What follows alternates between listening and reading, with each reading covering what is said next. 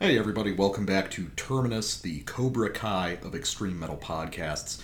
I am the death metal guy, aka Dim Mak is my favorite Asian metal band. And I am the black metal guy, aka Diablo 3 was an inside job.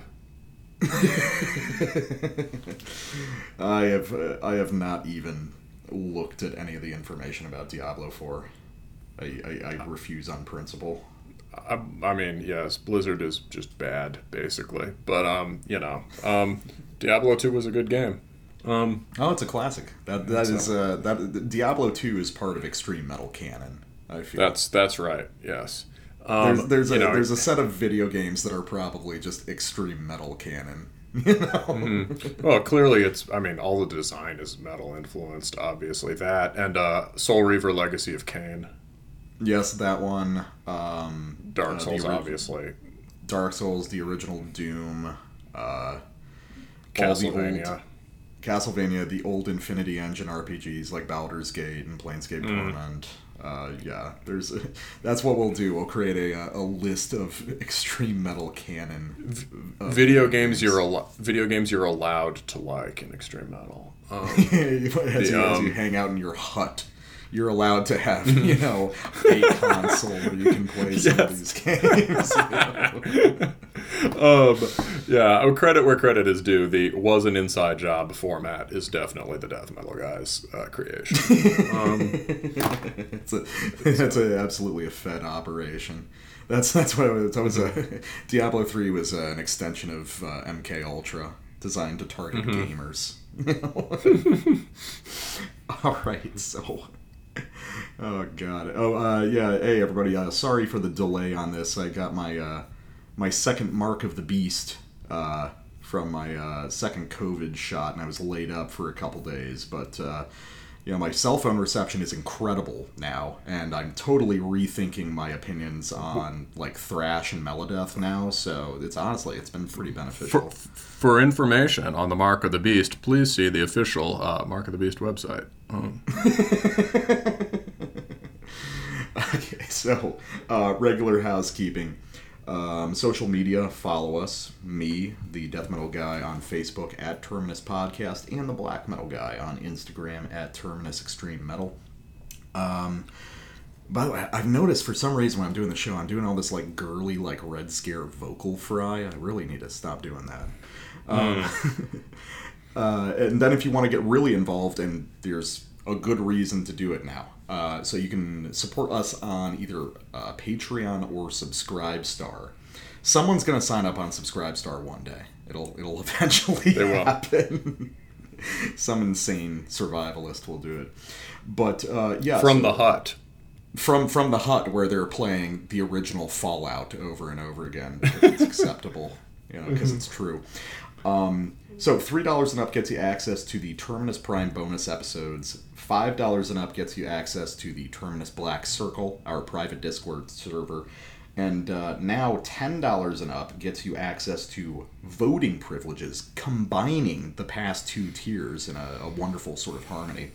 So if you want some influence on what we cover on our bonus episodes, and you pledge $10 a month or more, you now have access to a private channel on our Discord server where you can vote for what album or albums will be featured in the upcoming podcasts.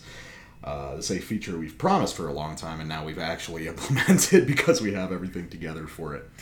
So if anyone is really enjoying our bonus material, for those who aren't familiar, we tend to cover a lot of older records that we really love, try to cover some deep dives on kind of obscure scenes, that sort of thing.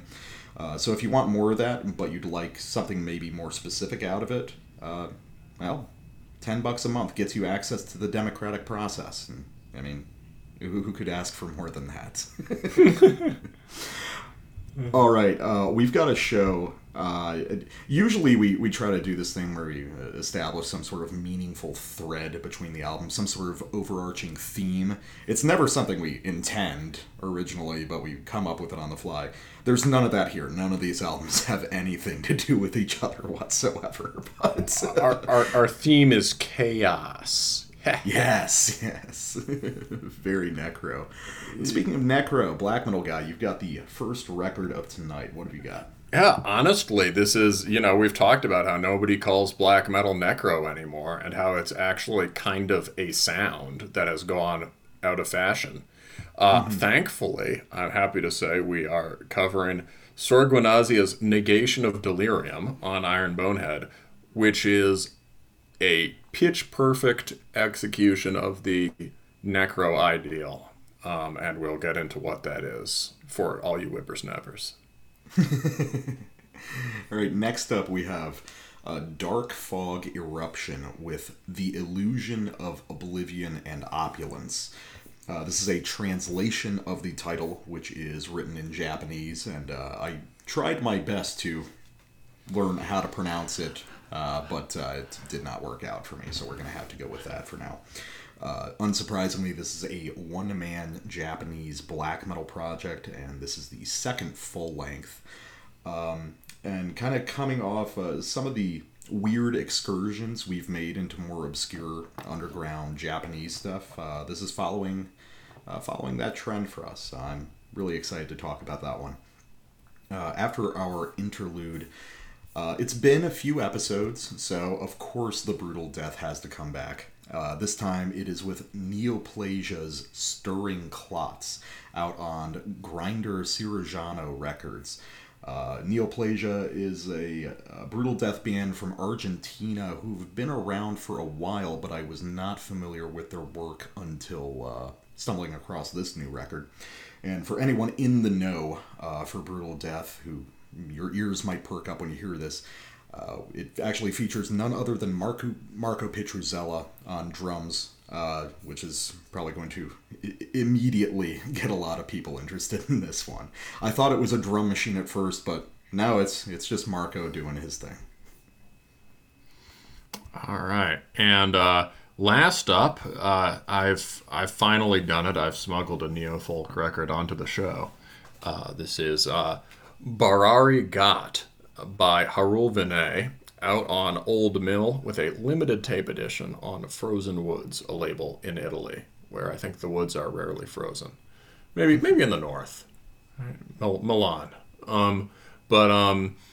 Yeah. So this is neofolk with a Himalayan flavor, made by a guy who, at least right now, is residing in the Himalayas.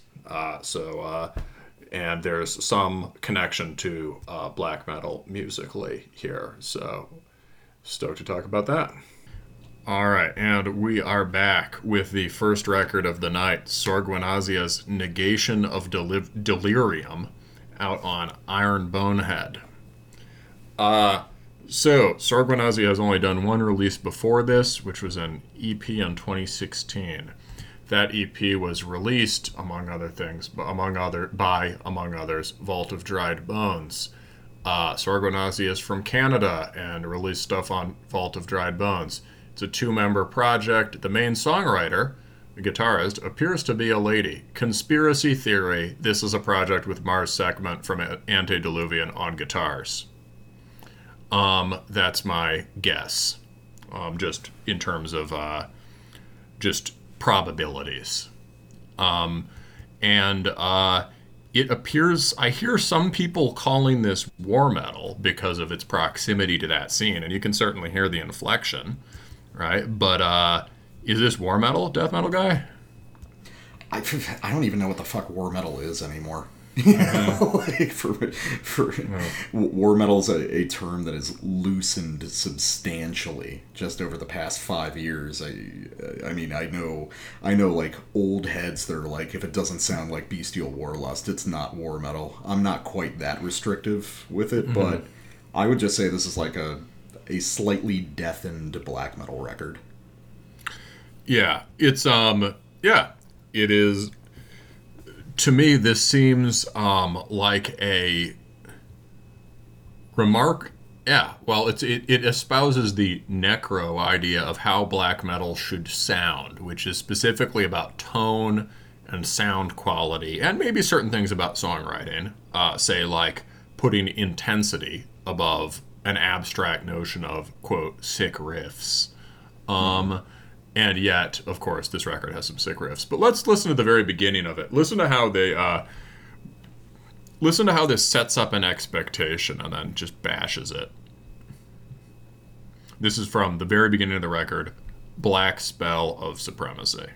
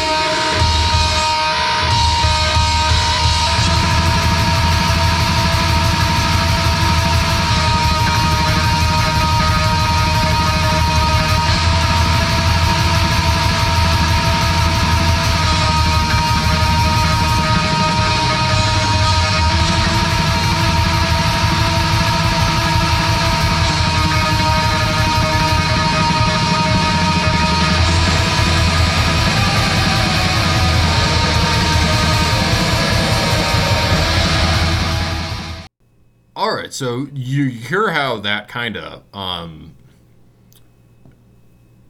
clustered arpeggio at the beginning might instantly direct you to that kind of orthodox cavern sound we've been talking about on the show, right? Oh yeah, the first time I heard it, before we got to the rest of it, I was like, oh no, what have you gotten in? What have you gotten us into again? You know? Yeah, because that Azothist record was not great, right? And we've talked about how there's maybe a bit of a glut of things plying this vein of kind of war metal, cavernous death metal meets orthodox and dis-OBM kind of stuff, right? So, yeah, that first riff, I heard it, and I was like, oh, okay, geez, all right, this isn't how I thought it was going to sound. And then it just turns the one note in that phrase into a drone note and drops into chording under it and goes. And, that is an approach that is much more reminiscent of sort of neglected aspects of second wave black metal. Right? Yeah. I was especially, Darkthrone, right? Oh yeah, definitely. Well, there's a lot of Darkthrone and Mayhem sprinkled all throughout this record. Yeah, I think if anything, the basic melodic structures are probably pretty mayhemic, but there's a Darkthrone interest in, I think we often talk about the interest of the parts of the Darkthrone records that nobody listens to. You always talk about the rest of Transylvanian Hunger. I always talk about the last two songs on Under a Funeral Moon. Mm-hmm. But interest in sort of focused repetition with building, not just in a static way, but building to sort of massive transitions, right? And you could hear it sort of spilling out of that drone into the main riff at the end. We talked about this a bit on the show, and I think maybe I was talking about it with the guy from Gallows, or we talked about it in the Gallows review also, maybe, that this idea of a necro style of black metal that was known in the early 2000s and sort of, I think, replaced by the phrase raw black, but raw black refers to a different sound from necro. Mm-hmm. Yeah, I mean, necro has always been this descriptive term of a sort of atmosphere. Something I've always thought of it as something ghoulish and necromantic. A lot of the time it usually referred to stuff that was rawer than usual. But as far as like second wave black metal goes, I mean, De Mysteries is the most necro thing in the world. Mm-hmm. Yeah, I would say necro is an approach to the key difference between necro and the current raw tape black aesthetic is necro is interested in power musically. Yeah, necro wants to be heavy. Yeah, necro's guitar tone is made to sound good, just not like it was produced in a fancy studio or with a lot of equipment. Mm-hmm. It's and there's it's how do you sound good on a shoestring, and how do you sound good in a way that is really how do you produce a tone that has some body to it and some force to it while also sounding kind of strange and abrasive, right? Yeah, yeah. So and especially that sort of focus on having a cold tone that emphasizes the higher end of the sonic spectrum, even if you're playing on the low strings, while not sounding like drill bit, kind of needly stuff or like scratchy static. Yeah, not just pure too much gain, high frequency noise in the place of a tonal center. Yeah, and the structures of the songs are directed towards producing, powerful body music effects, right? Rather than just this empty notion of really raw tone that's filled in with these florid poppy riffs that the vampire people like now.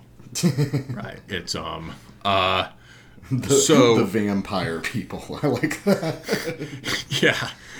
It's this is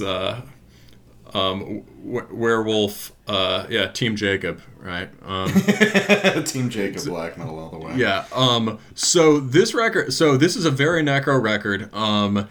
And in some ways, it could have been written back in the early '90s.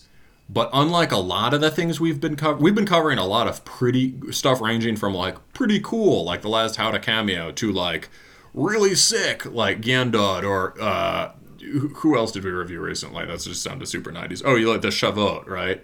Yeah, like, yeah. Stuff that sounds very 90s and is in various ways, people are finally producing music that really sort of gets what was great about that stuff and about sides of it that have been neglected. But where even the most sort of forward thinking of those bands, Wilkins agrees about forward-thinking black metal. yeah. Key thing is that many of those bands, at least, are, with a band like Gyandod or with Hate Spirit, less so. But a lot of those other bands are firmly rooted in how do we make something that is distinctive but sort of musically exists back then, right? Yeah. This has that sound, but it is also oriented forward. This is and maybe intensely so. And it's in part because not only it could have been made back then, nobody did, but not for incidental reasons. Nobody made it back then because nobody had all the technology at once. Mm-hmm. So what sets this apart is, one, mastery of shaped noise. You could hear it in the tone there, you'll hear it more. But there is influence from industrial and drone music throughout this, free guitar playing, bends, feedback, stuff you got to a degree on the Antediluvian record also. And the other one is, number 2, is convulsive, intricate rhythms, right? Achieving intensity by these really fast kind of volatile moves on the fretboard. Intense sort of non-linear drumming, right? And when people did go in that direction, right, it's towards one of your favorites, Grand Declaration of War, which is more sort of remote and technical. Not remote, it's more technical. Yeah, it's deliberately technical, using technicality to be alienating. Yeah, this record has a kind of extreme rhythmic intensity, but not in a technical way, in a kind of very intuitive, barbaric way. Like, how can we move these chords back and forth to break people's necks kind of way. Mm-hmm. So these are both things that we heard in various ways on the last Antediluvian record. Antediluvian's more tech than this, for sure, but not conventionally, really. It makes this... it is doing something very new in a way that passes the Euronymous test. You got any other overall thoughts, or should we get into the record? Well, I mean, I can get into my overarching thoughts, but let's start playing some music and we can kind of pick it apart that way. All right. Well, why don't do you want to play your sample then? Just play Ecstatic Karmic Impunity. Well, I can't even announce my own samples anymore. My God. Oh, sorry. I like fiddle on the show. sorry, I like that song title so much I couldn't help saying it. Yeah. So, ecstatic karmic impunity. So, well, I mean, I guess this will kind of get into my overall thoughts. I like this. I like this more than most of the whatever we want to call it, like war metal adjacent stuff that's been coming out lately. But it feels like with a lot of this kind of music, or, you know, stuff in this vein that we're seeing, where it's kind of hewing this delicate line between old school, more traditional extreme metal and more arty, exotic ideas. I feel like pretty much all the bands we've heard thus far tend to play more strongly in one field than another. And for these guys, I think they really are at their best when they're just kind of grinding out straight up second wave black metal. And the beginning of this track, Ecstatic Karmic Impunity, is a really good example of this, because we've just got, you know, these big kind of Dark Throne and Mayhem riffs, maybe a little bit from Kraft, who are a band that I don't really like, but a lot of people I respect are really into them. But like you said, yeah, Catharsis, stuff like that. So it revolves around those kind of elemental riffing ideas, but then you've got a weirder sense of timing and, you know, kind of more densely woven rhythms, and actually notably a really interesting production job, which is helping to do some of the lifting on this record. So we'll check this one out from the beginning.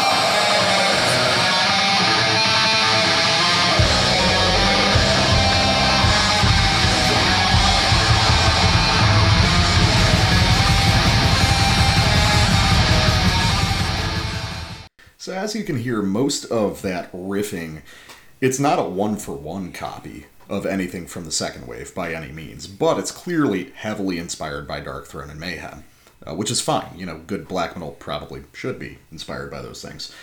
But what you get is, you know, just this off sense of timing, you know, just in the interval switches that you'll hear. This more abrupt, aggressive sort of rhythmic play in general, and then especially on the first riff, the first big riff on lead, the lead trim riff was very oddly timed. Which is one of those things that breathes some new life into some of these ideas. And then another thing is that clearly these guys are taking something from Cavern Core, which is the production style. Because it's hard to hear at first just because the guitars in this are so loud and so upfront, but they're soaked in just absurd amounts of reverb and delay. And usually in Cavern Core, the problem is they just let it ring out. You know, it's not really doing anything. But here, in Cavern Core, it's a huge empty space. Here, it's a huge space filled with a ton of noise and just kind of, you know, clattering, dissonant reverberation, which makes it a lot more exciting, I think. Well, you know, I like me some clattering, dissonant reverberation. Yeah. It's well, how do you read this record though? Do you think that they're? I mean, we'll get into some of the, I guess, artier, for lack of a better term, sections a little bit later. But for me, I think that they're just so good at writing straight up aggressive second wave songs that just really dominates the record for me. I mean, the stuff that's a little more measured and a little more complex is cool, but I always just kind of want them to get back to this sort of thing. Well, I mean, that's a good question. I mean, I think my sample might answer that. I think if there's a weak spot on the record, it's the back end, especially around Death Entrance and Saraswati, which get into more kind of, at least in certain places in Death Entrance, we get sort of more like basically just becomes a Skullflower song at certain points, right? And that it kind of loses focus there. I think in terms of the melodic and riffing core of the music, yes, I like when it's most in touch with the second wave stuff. But here's the first sample that well, I guess the beginning of the record grabbed me, but here's the first moment that really grabbed me. This is a place where, you know, I think it is forward thinking, but again, not in a way that in a way that's pretty consistent just with the basic second wave ways of doing things that dominate this record. So here's one of the most sort of condensed sections that emphasizes rhythm and noise, but does it in a way that I think is like intuitively heavy and cool. So yeah, Conquering Skies. This is about 2.5 minutes in.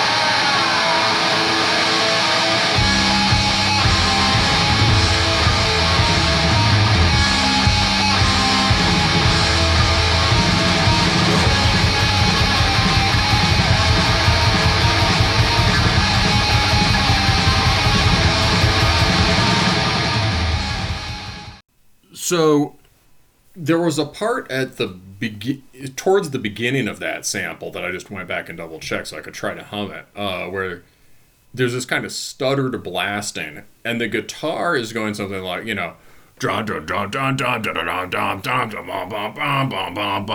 right, sort of just climbing around on these chromatics at very choppy intervals. That is the sort of thing that it produces a rhythmic effect that's a bit like stuff that is more tech, but those are just power chords being moved quickly in kind of a way that is unusual relative to the streaming sense of melody you usually get in black metal. And the effect is like, that's like basically just a crazy headbanging moment. Yeah.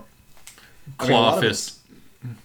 A lot of that really is based off of just like kind of abstracted, kind of dark throne riff shapes, you know? It's like, it's definitely made weirder through the interval choice, but the overall effect of a lot of those is pretty similar to stuff you'd hear on Under a Funeral Moon. Oh, you know, I mean, honestly, that stuttering one, I think interval-wise it would be a Dark Throne riff.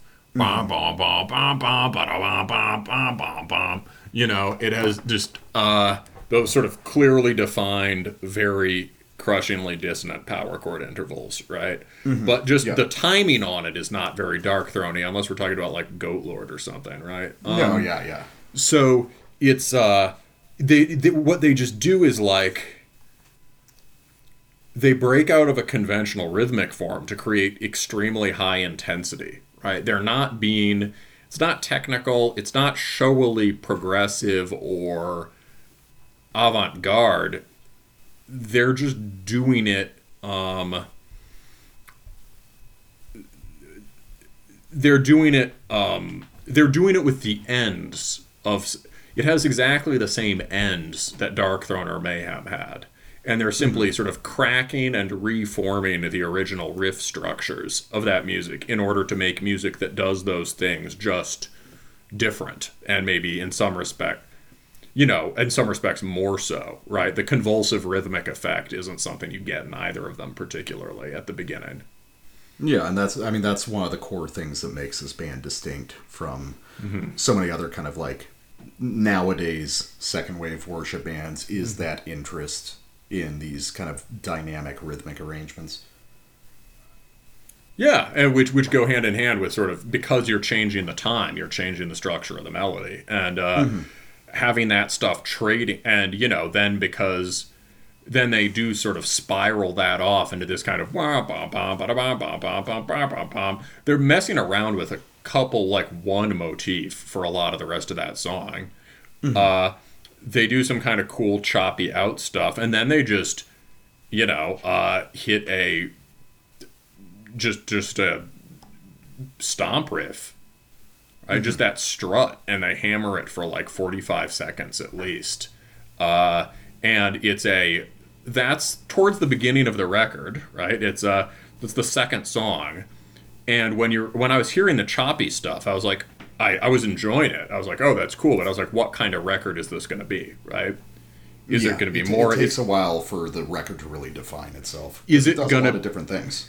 Yes. Is it going to be an antediluvian type, noisy antediluvian, and then when that stomp riff comes in after, I'm like, oh, okay.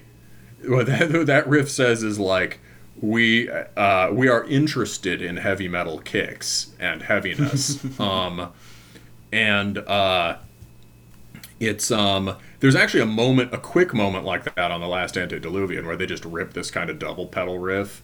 Yeah, it is it's very out there while being very metal. In that respect, this band reminds me a lot of Concrete Winds more than anything. I don't think it's as alien or as forward-thinking as Concrete Winds.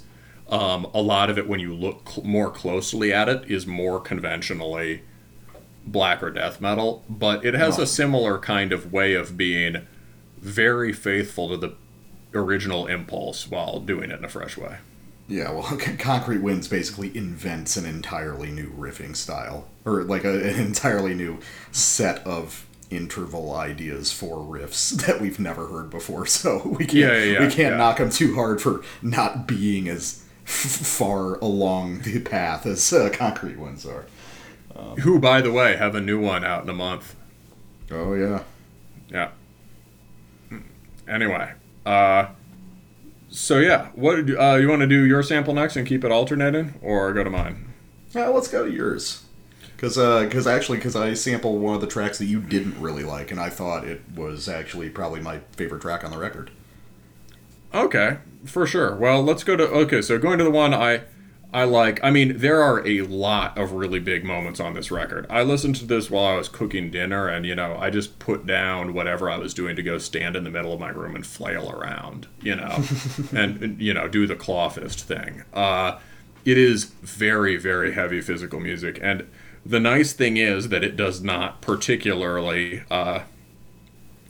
it does not cleave to the artificial post hoc distinction between really dissonant, punky second wave black metal and more sort of majestic second wave black metal. Right? There's none of that distinction. It has all aspects of the melodic spectrum are here, or harmonic spectrum are here. We've talked about that on the show. It's just a feature of a good band that gets why the second wave was cool. There are not, and I think maybe with a somewhat benefit of hindsight, this band is good at playing up the most, say, satisfyingly epic moments in the Mayhem guitar sound. So, Mayhem style riffs being written by people who are familiar with the pleasures of Satanic Warmaster. Right. So, let's listen to Negation of Delirium.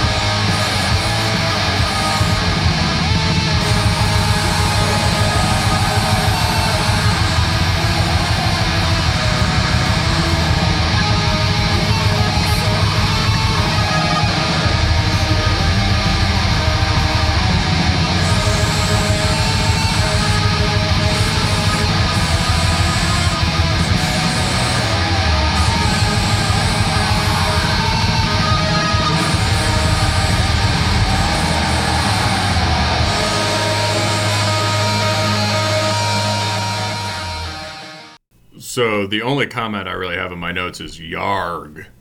Well, that main hook melodic riff is probably the single best riff on the record, I think. That it is really awesome. It's really long, really complex, goes through a lot of different moods and kind of themes, and it's great. She's hitting those squalling high strings while she's playing one of the most sort of like Dorian scale ideas in it. Mm-hmm.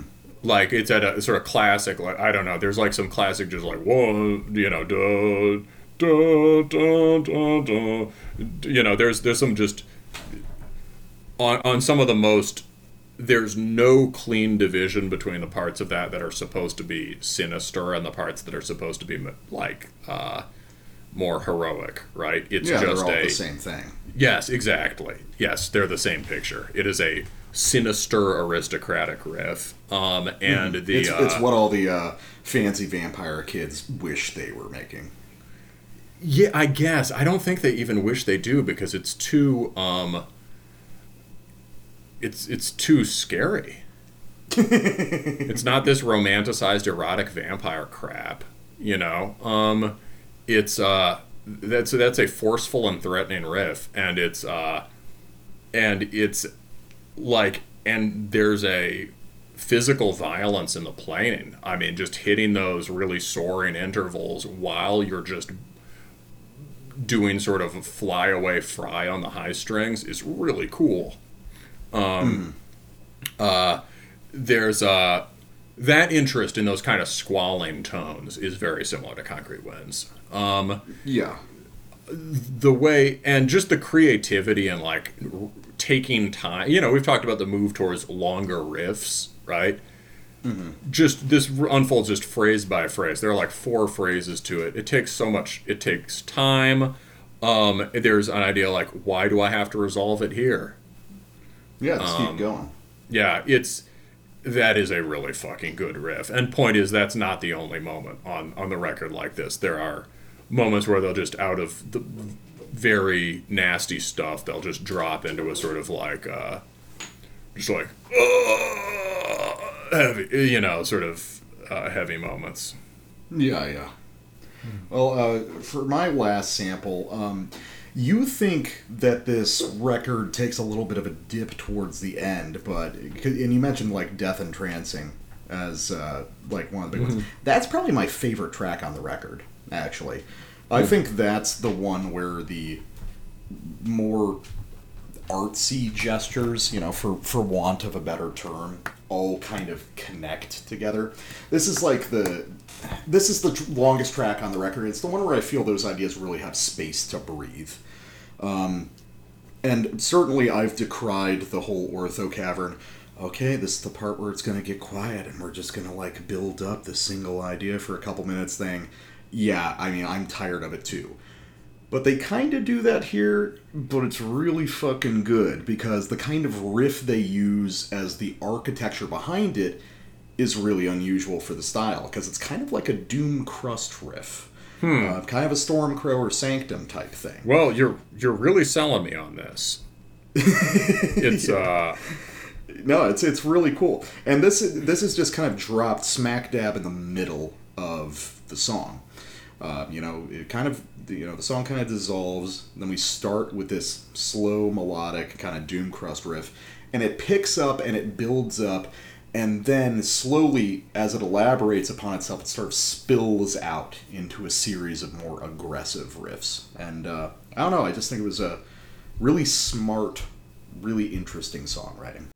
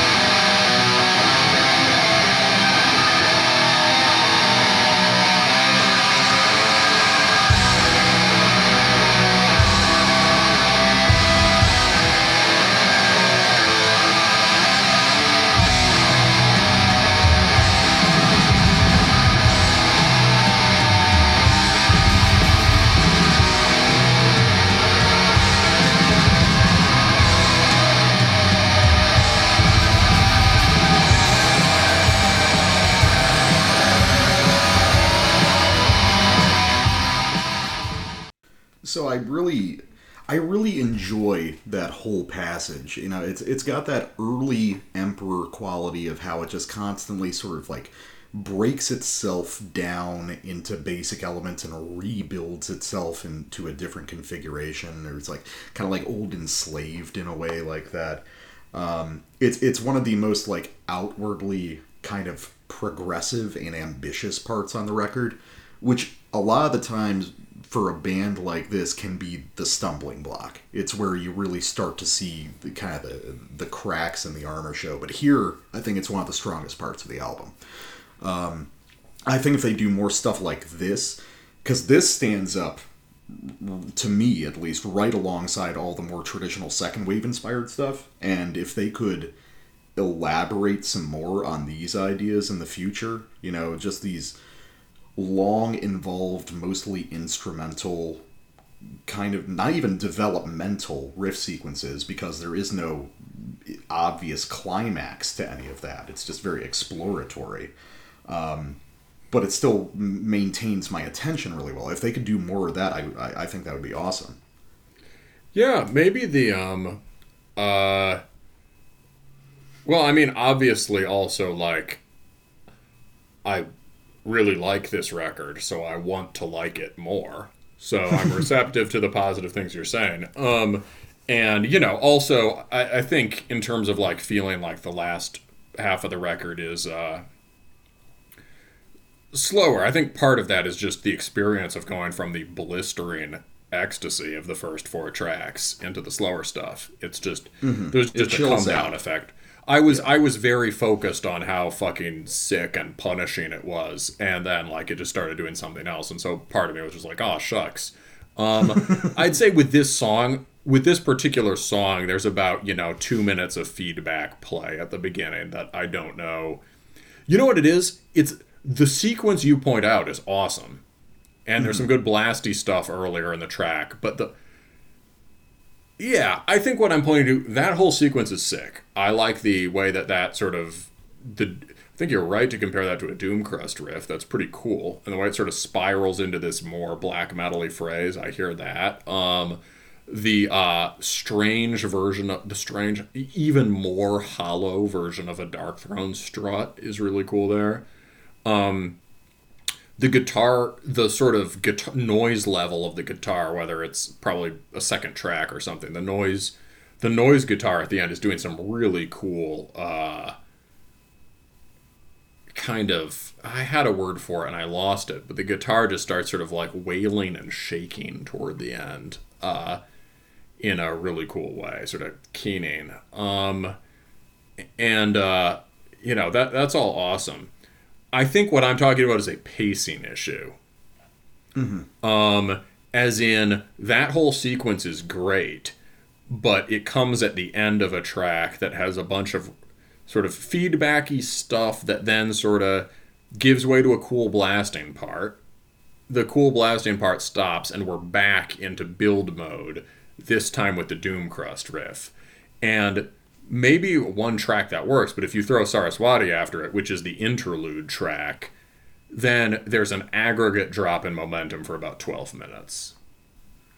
So maybe if they just went straight from Death Entrance into Neuromancy, I mean, it's almost not so much a quarrel with any of the material as just overall sequencing. But anyway, yeah, that's just me trying to explain what I meant better. Like, does that diminish the overall quality of the album? Not really. I'm not a stickler about that sort of shit. Like, the parts I like,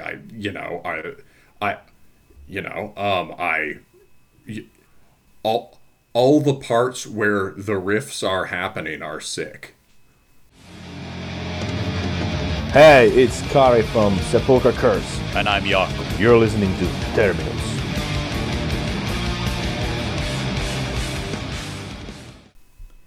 Alright, and we are back with the Japanese one-man project Dark Fog Eruption. Their sophomore full-length, The Illusion of Oblivion and Opulence.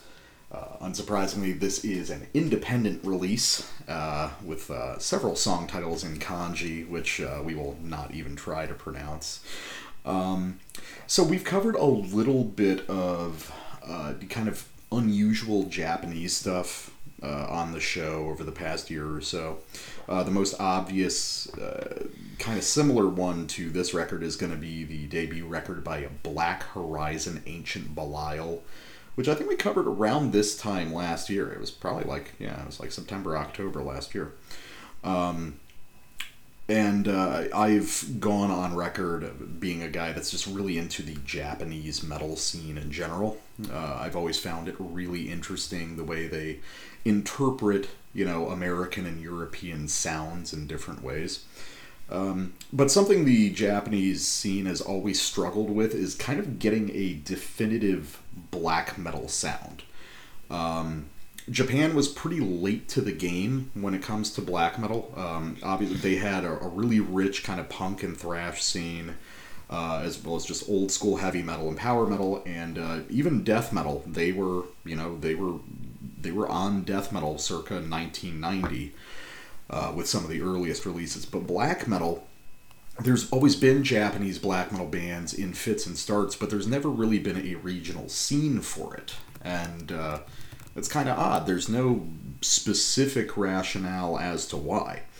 But what goes along with that is there isn't really a defined Japanese sound for black metal. But after hearing Black Horizon Ancient Belial and comparing it to some older stuff, I'm starting to think that maybe there is kind of a Japanese sound. It's kind of gloomy. It kind of verges on DSBM territory at times. But I think also what we're starting to see is there's a lot of importance placed on stuff like Vinterland and Dissection, maybe some of the flashier, melodic Black Death stuff from years past. Dark Fog Eruption is definitely within this vein of kind of gloomy drum machine based one-man black metal, clearly kind of a bedroom project. But here the influences are a little bit different. You're definitely going to hear some of that Vinterland and Dissection in some of the flashier moments, but there's the core riffing on this is actually pretty similar to Seigneur Voland, which is very popular nowadays in general, but you don't typically hear in a lot of the Asian black metal these days. There's a lot of that. There's some contemporary. Japanese label, I think. Is it Zero Dimensional that did the Seigneur Voland reissues? Oh, maybe. I know Horrible Room was doing some Seigneur Voland reissues, but I don't know about it. Yeah, Zero Dimensional did too. And actually, they played over there recently. Oh, okay. Wow, that's but that makes it all the weirder that, Zero Dimensional is a pretty respected label that's done, reissues for a lot of big bands, and has had some of the done stuff for some of the big Japanese bands too.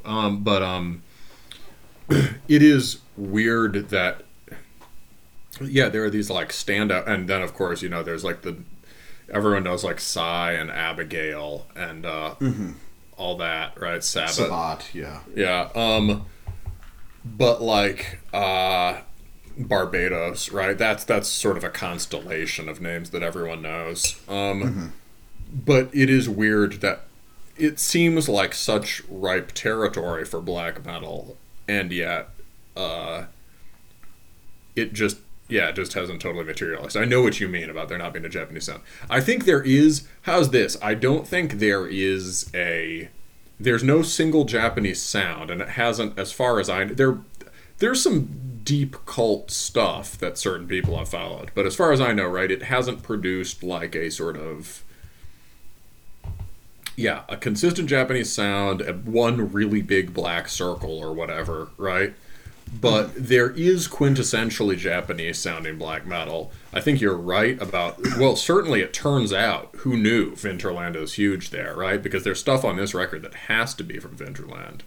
As there clearly was with Black Horizon Ancient Belial. Exactly, yes. We spoke to him and he was talking about, Vinterland is one of the most important bands to me, you know? Yeah, so they must be more canonical over there than they are here. Whereas here they were a relatively recent, highly internet discovery that now like Zoomers are discovering, right?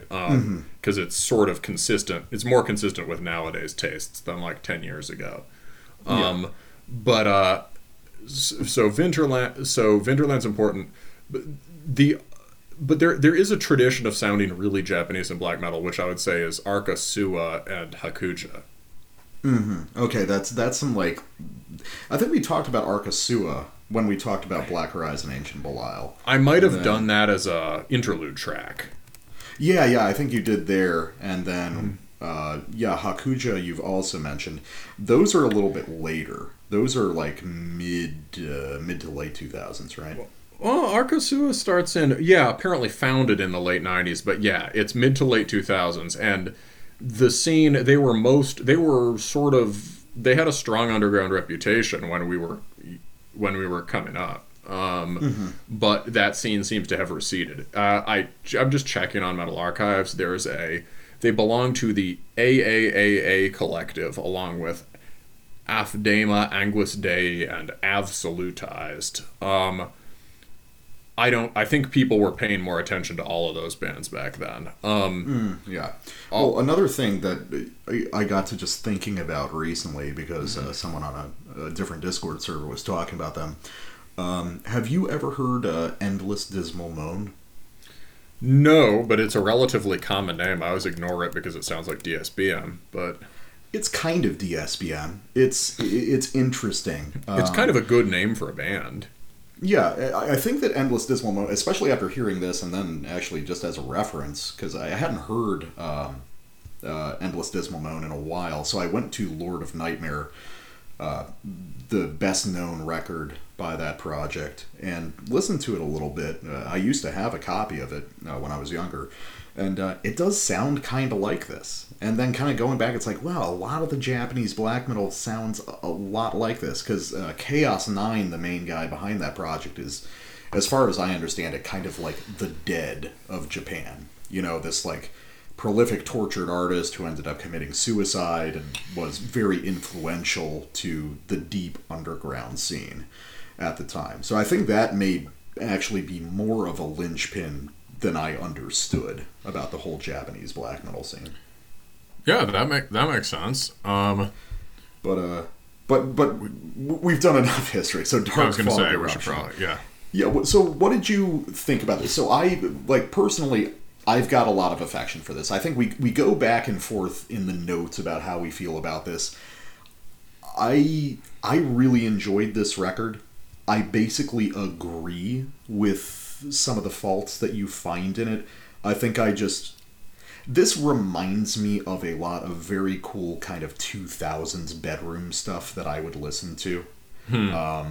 Just kind of, these records that flew around underground distros and were available for $5 and nobody ever bought them except for me, because I liked just, buying random stuff I'd never heard of to try it out. This takes me back to a time where there's a pleasantly workmanlike quality to this music of, this is a guy in a bedroom making an album, and there is absolutely no effort to make it seem like more than that. There's something refreshingly unpretentious about this music. But that's enough for me. I've been talking too long. Go ahead. So what do you think about this? It's funny because I have no ear for production, so I was like, damn, that's a good drummer. One day you're going to be able to figure out drum machines. I just assumed it was a guy from the hardcore scene. I think that's a possibility. I mean, and Black Horizon Ancient Belial, it turned out, was a guy who was a drummer in a couple of pretty cool Japanese hardcore bands. Yeah, so to me, going back over it, there's definitely parts that are good. There are some very good riffs on this. I think the most dependable parts of the record are those that have this Japanese sound we've been talking about. The other big influence on is Mutilation, especially filtered through slightly later French bands like Celestia. But it's a particular version of a better version of the vampiric sound that's become popular now. And so we can get into that. But so he's very good at one style of black metal riffing that seems characteristic for a number of Japanese bands. But along with that, it makes all these gestures towards stuff that, to me at least, scans as very now. Like, I get what you mean about the bedroom spirit, right? But stylistically, and about trying to make a record that sounds good from your bedroom, right? Which is different from a lot of the Raw Tape Black stuff, right? This isn't this record isn't trying to win cult points, and I do like that. It's got a powerful guitar tone. The guitar tone is cool. The guy picks really, really fast, which can take certain riffs that aren't that interesting and make them quite powerful. Like at the beginning of the record, he just plays one minor six over and over again, and it's really heavy. At this point, I just assume that everybody in a Japanese metal band is like some sort of like absurdly skilled musician slumming it. Because that's definitely a case here. This guy's a ridiculous guitarist who's deliberately doing very simple music. So, but yeah, the other thing is it sounds to me like I think my overall impression at first when I heard this is it's bad. And it, not in a way that, not that it's like inauthentic or that there's some deep misunderstanding, but it sounds like a guy trying to wrap his ears around the construction of certain kinds of black metal riffs. Because at least 50% of the record is after this more kind of muscular, aggressive sound that and also a sort of more a different approach to big melody than this sort of capital G gothic mode that you get in some of the Japanese bands. It seems like, I mean, the record starts with a imitation of a Migla riff that is one of the weaker moments. And a lot of the riffing to me, I hear the Seigneur Voland thing, but they're basically just like a bunch of progressions on here that are like two chord the riffs you play when you're first learning that Franco-Finnish guitar style with those sliding chords, and just the chords themselves inherently sound awesome to you. And so a lot of sort of chord progression-y, Sargeisty, Seigneur Voland kind of things. And those are some of the weakest moments on here. And a lot of weight is hung on them. There's a heavy metal break at one point on the record, and that also sounds sort of like, here is what a metal riff is, kind of, in general. I think my guess is there's a unique... He's sort of defined a unique idea, which is how can you make music that has this relentlessly gloomy, kind of high-stress aspect to it, while also being kind of driving and heavy, right? And I do like that. I think the overall concept is good, and I think like some of the riffs, maybe even half of the riffs I like, but I think there are enough parts of it that seriously drag that I cannot endorse the record as a whole.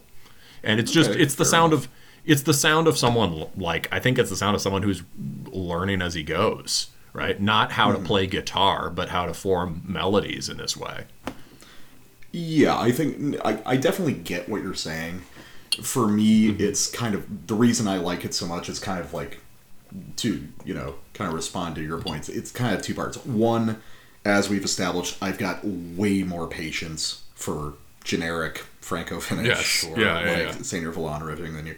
And two, I love the kind of just weird, auteur idiosyncrasies of it. Like, the kind of learning as you go along thing is something that I really like about that. And for instance, I'll go to a sample. The opening of the second track, the huge old pendulum clock. So there's actually a few kind of heavy metal breaks on this record. I know the one you're thinking of, it's like 5 or 6 tracks in. That's like the biggest one, but there's actually a few of them. So this opens with a sort of modified second wave riff, but with a very like old school heavy metal picking style, which is a very Japanese kind of thing. And then they slide through a couple kind of simple melodic black metal riffs, but then the big hook riff comes in, which is a straight Seigneur Voland riff, like a modified version of the first riff off the Seigneur Voland EP. But then he plays this insane, like, octave bouncing bass line underneath it, which is just so fucking weird and cool. As soon as I heard it, just giant grin across my face. All right, well, I don't remember the bass line, so I'm interested to hear this. Yeah, check this one out.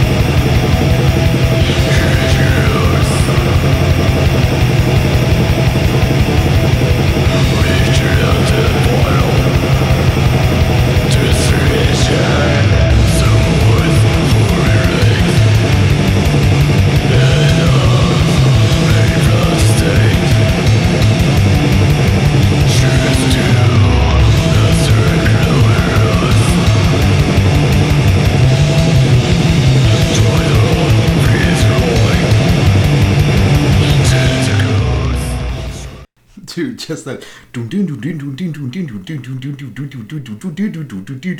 underneath it. What the fuck? It's so out of nowhere. I love that. Yeah, I like that. I mean, that's exciting. It adds, using the bass percussively, right? Mm-hmm. Just by virtue of changing the interval so far, it makes a percussive kind of vibe to it, right? That's cool. That's a very Hakuja thing to do. There's free moving. Yeah, on Dew of Blood, there's this awesome free-moving contrapuntal bass that often takes the melody when the guitar sort of holds these chords. But, yeah, so I like that part. I think I didn't notice the bass when I was just playing it really loud on my speakers. But, yeah, you definitely need you need the headphones for that. Yeah. Yeah, so that's cool, and certainly something that you could do more. Another thing I was thinking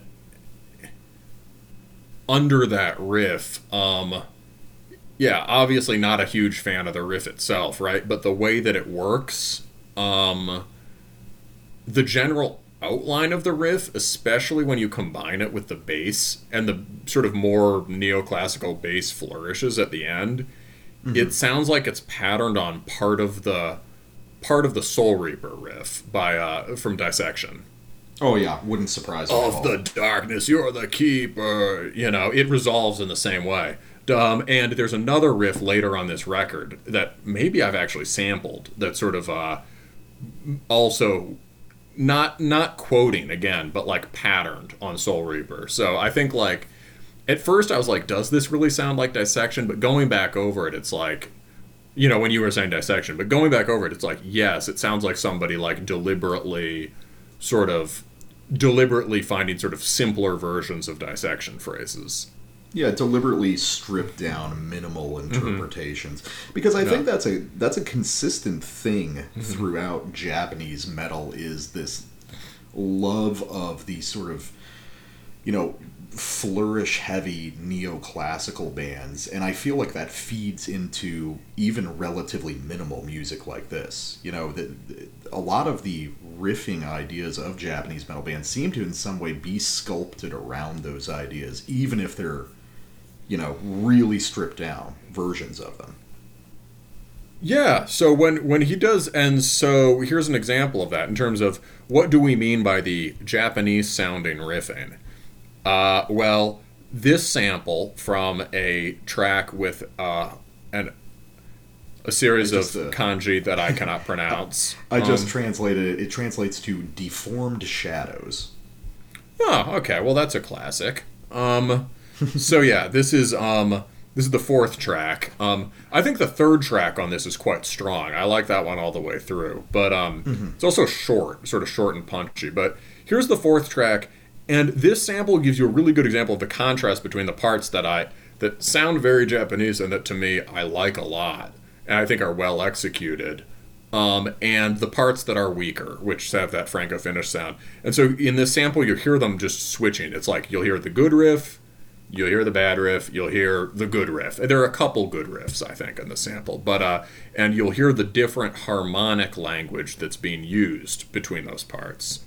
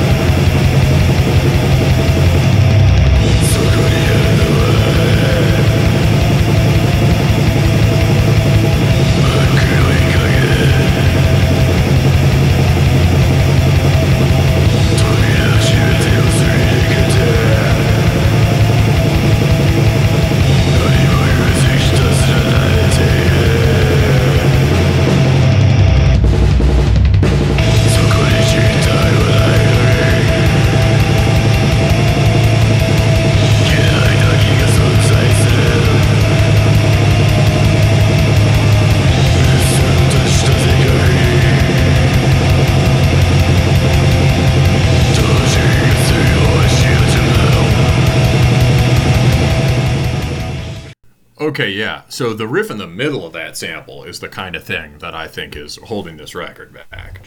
I get you. I was thinking about that. And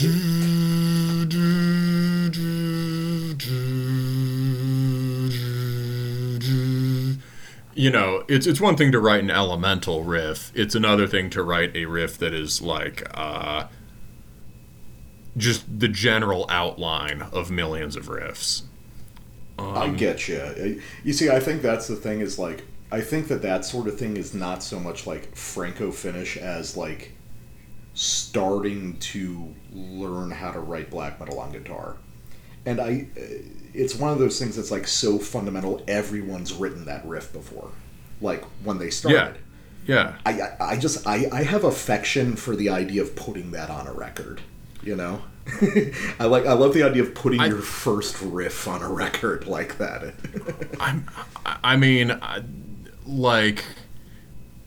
By all means, put it on a record. I'll just say that it's the first riff, right? I mean, it's sure, it's DIY culture. You're free to send your creations into the world before they've matured, but somebody's got to tell you that. And is he capable of writing better riffs? The answer is yes, because it's surrounded by them. The riff right after that soars, right? Mm-hmm. And they have this. There's an example of the particular neoclassical turn in the Japanese stuff, which emphasizes these there are more sort of half-step slides between chords, sort of seamless half-step slides. There's major minor modulation. Da, da, da, da, da, da, da. It's I can't hum it right now. It's interesting because I think that what sets these guys. Also, there's a lot of changing root notes, right? You sort of you create these slides between chords by changing the underlying strings rather than the rather than the overlying lead one. melody. Yeah. Well, I think that what's a part of that is, I think, and I've got these like elaborate theories based on the history of like Western music in Japan, which I'm not going to get into, but I think that one of the things that we're hearing, especially on that first riff, that was the one that really struck me with that super dramatic root note progression, is that even in black metal, I feel like the Japanese guys have this closeness to certain like blues and jazz guitar techniques, which have basically been excised from black metal everywhere else. They are still playing guitar and arranging melodies kind of within this like blues or jazz fusion paradigm, which is really influential to like Japanese popular music. So just like the way some of these root note interactions work is something much more akin to like 16-bar blues than it is a black metal riff as we understand it. I thought you were blowing it. I thought that was sort of bullshit, but then I listened back to it just now, and it's like yeah,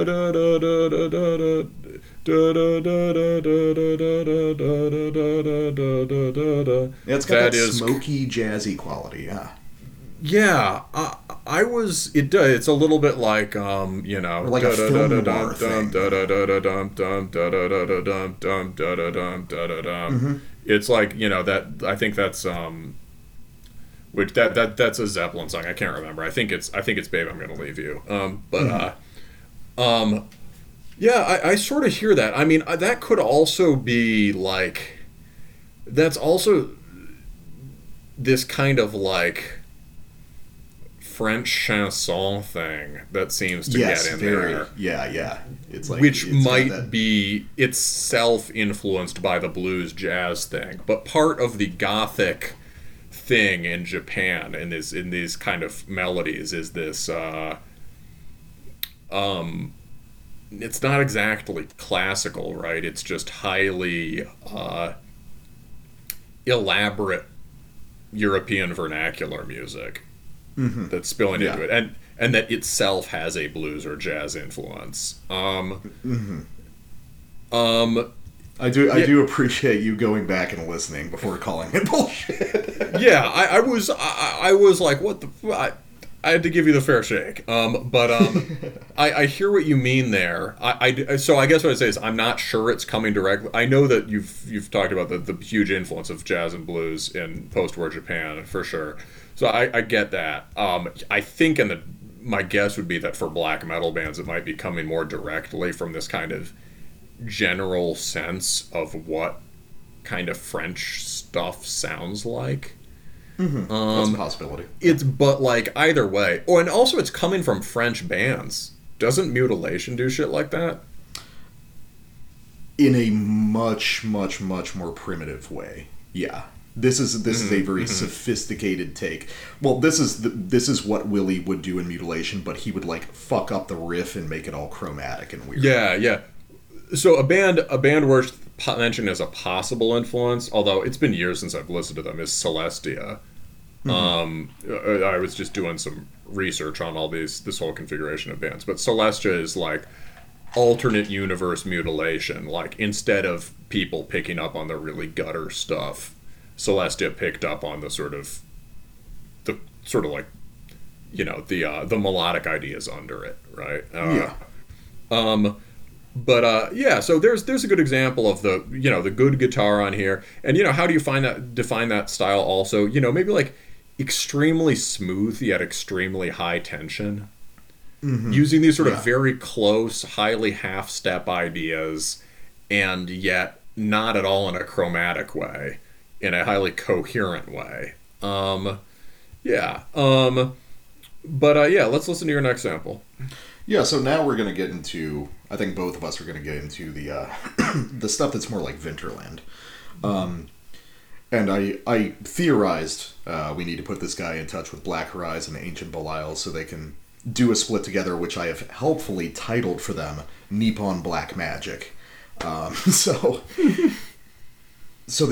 here, specifically, I think that's a cool idea because here, this band plays with a lot of the same Winterland and Dissection ideas Black Horizon Age of Belial was, but they're much more stripped down and minimal. But this is towards the back end of the album, and I think that's where those ideas start to flourish more, and you start to get away from that sort of crypto DSBM stuff from the first half. And this is from a track called Lunatic Romance.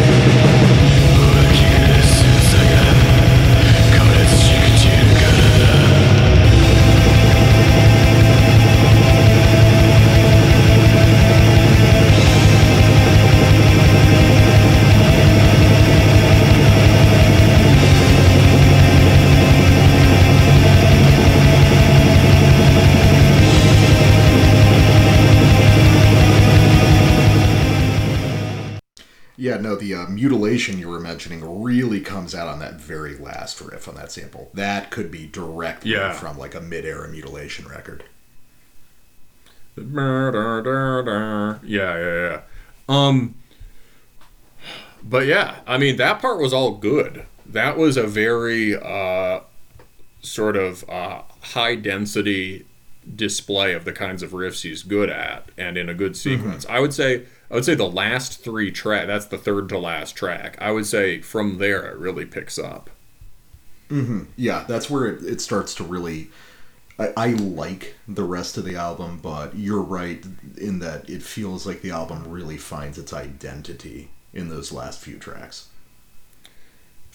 Yeah, so what else about those sick riffs do you like? Well, I love that very simple gestural kind of like flourishing heavy metal riff, that dun dun dun dun dun dun dun dun dun.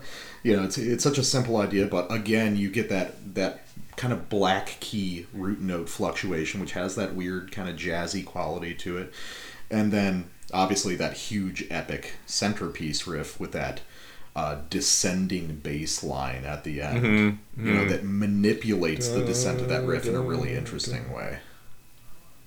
Yeah, it's a very simple epic riff, but then he tweaks the ending of it. Of course that riff is going to descend, but he does it in a slightly different way that gives it more life. That's just a really good riff, yeah. It's there he's using... I thought of a difference, like, the moving the bass note in interesting ways is also important to, say, like, writing something that sounds like actual Satanic War Master as opposed to fake Satanic War Master or actual Seigneur Voland or whatever. But the way the European bands do it is you move a bass tone, you're moving the bass note by whole steps or by, like, minor sixths to produce, like, colossally, or fifths, right, to produce these sort of, like, colossal epic moments, right? Whereas there's a lot of sliding by half steps in the bass notes here. But on that big riff, the big simple riff you were just describing, he's doing more like open, more like whole step open kind of intervals on the descent. And also, I was saying as we listened, but that's basically a Japanese screamo riff, right? That could be on Envy or Swarm or your favorite Heaven in Her Arms, right? Yeah, definitely. And there's another riff like that on track 3, which is also of the early track 3. It's very short. It's condensed. It's like condensed, powerful. It's like under 4 minutes. And that also has one of those sort of overtly kind of screamo riffs that this guy's quite good at. Leaving aside questions of style, I would say that emotionally this record is on its strongest footing when it's embracing the kind of grandiose melancholy and getting more indulgent and sentimental, which is not often a thing I think. I was about to say that's usually your arch nemesis, but yeah, no, I think that's the strength here. I think that's the stuff he feels, and the stuff that's like approximations of like big bang your head epic black metal is the stuff that usually doesn't land as well. And the epic moments like that you know, that sort of screamo-y riff in the middle is super epic, just in a different way. All right, so for me, this is in terms of, I think, clearest example. We've been talking about Winterland the whole time and sort of beating around the bush, but here is the here's the end of the second to last song into the last song. You'll hear, I think the sample starts on a main riff to Intoxication, it's called, is the second to last. The main riff to Intoxication is not very good. And we start on that riff, but then things go places in a great way.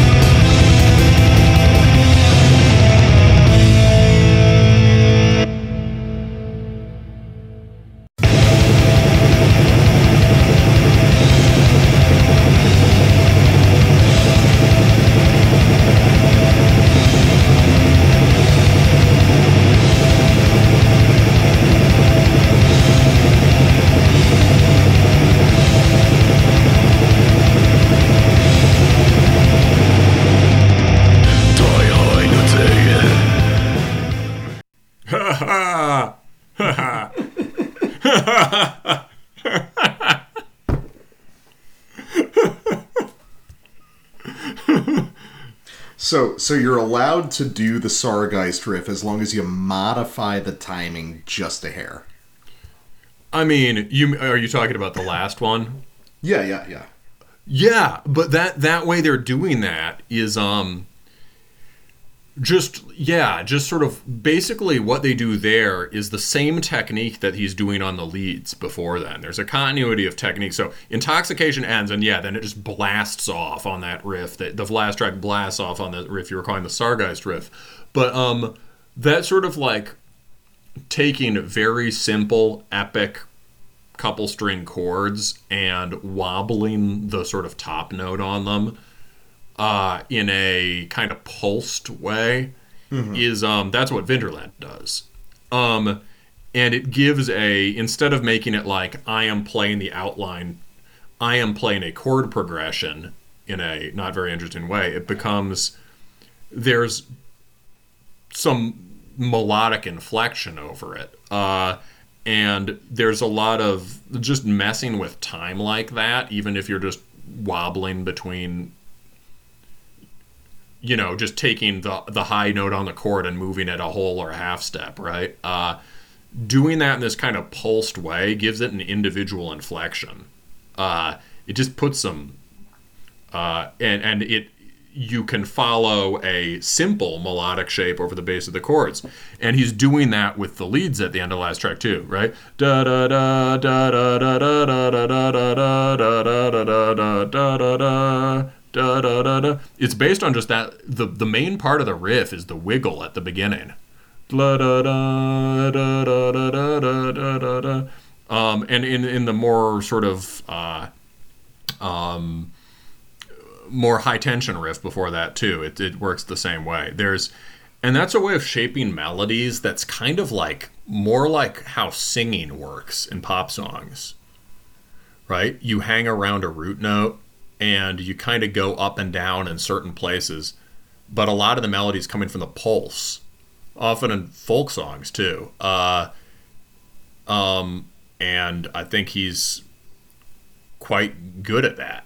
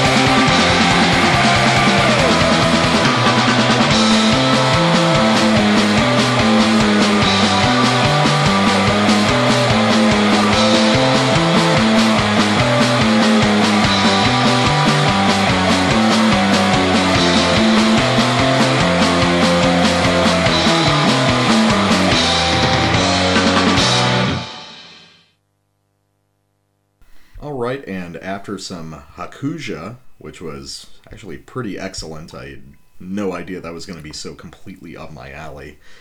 We go to something completely different, which is Neoplasia from Argentina with their fourth full-length record, Stirring Clots, which is, what an unpleasant album name that is. Jesus Christ, I don't like the idea of that at all.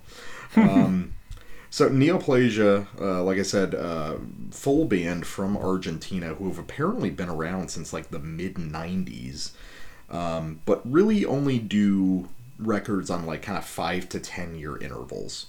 This time we've got the regular lineup of the band with the legendary Marco Petruzella filling in on drums. Anyone who's into brutal death or kind of tech death is going to know that name, but for those of you who aren't into that, Marco is probably one of the best drummers in the world, just period. He is almost certainly probably top 5 fastest in the world, which is demonstrated very clearly throughout this record. It's fast.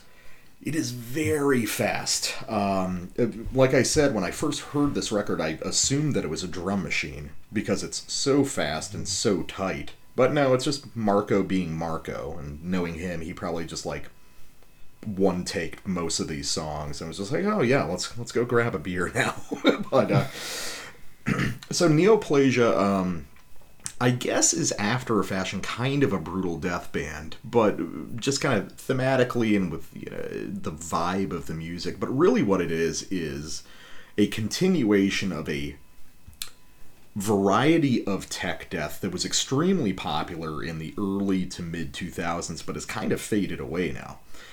In that period where I was kind of first getting into extreme metal, I really loved that style of tech death. And what I'm talking about is stuff like the first Necrophagist record, the early work by Spawn of Possession, Yattering. There's a few other bands tucked into that niche, but really what it was the idea of these bands embracing this extremely cold, extremely remote, mechanized style, and not just using that to polish up the music, but really using it as an intrinsic feature of the music to make it sound colder and weirder and more alienating. The one I always go to, like I mentioned, is the first Necrophagist record, The Onset of Putrefaction, which is honestly kind of a classic to me.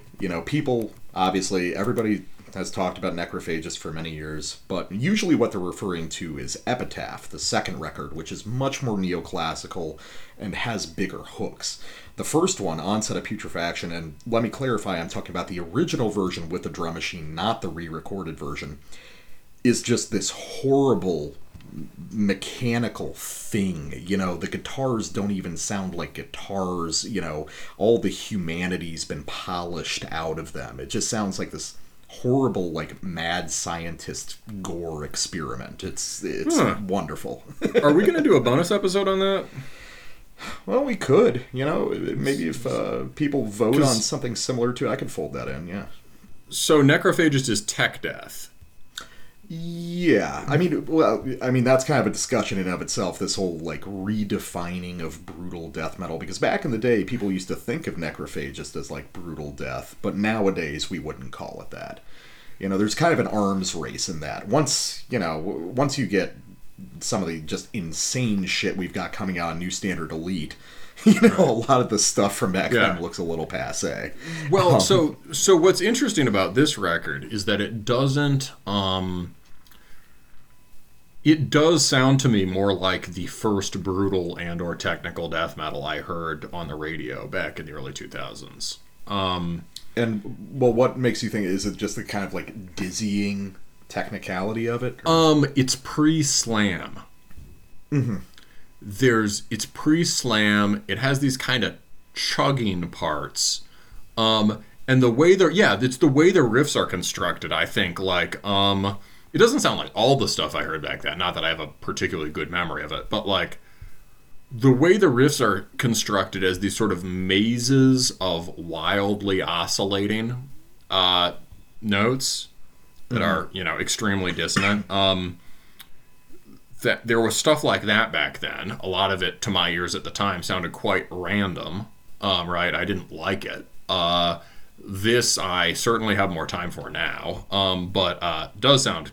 Occasionally, it reminds me why I always, It occasionally reminds me of my initial prejudice of tech death and brutal death, for sure. Prejudice against. But so it doesn't have the slam stuff, and it doesn't have the 16th note chug run at all.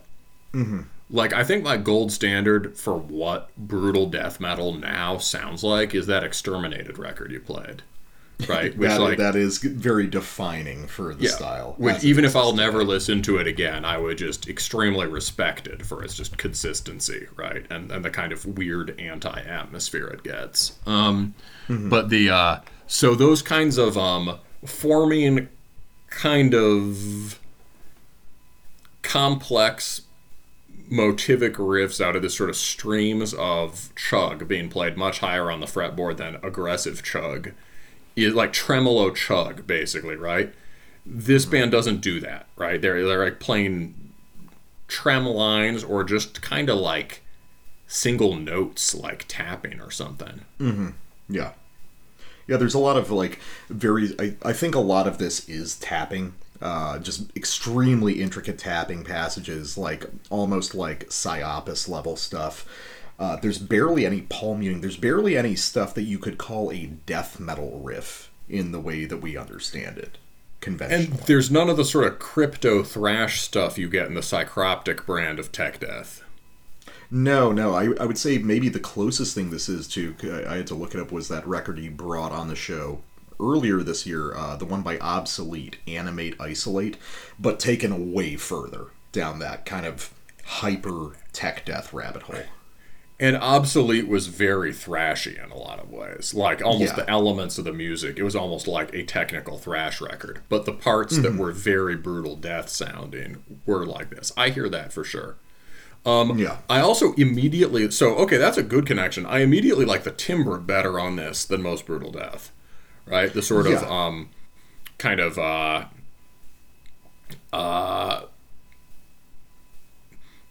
referred to it, but at its best, it's a particular way of making a very implacably inorganic sound. At its worst, it sounds plastic.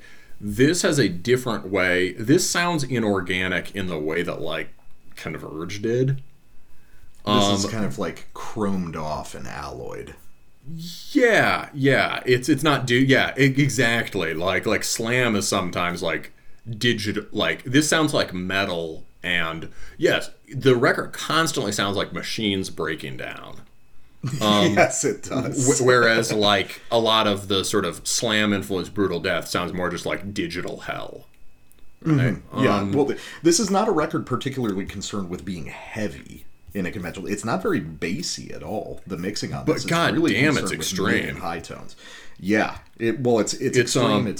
It's deliberately flattened out. You're just supposed to pay attention to these performances. And here, let's get to the my first sample. I've got a way of getting into it. Is just like the chug patterns on here are not like brutal death or even what death metal has become.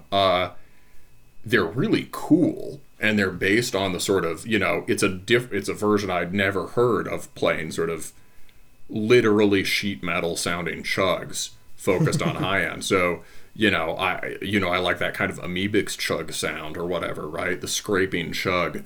This is like a very technical kind of version of that, and the rhythms on it sound like old Dillinger Escape Plan or like Ministry or something. I don't know. It reminds me of like Just One Fix. So listen to like Patterns of Diverted Excitation.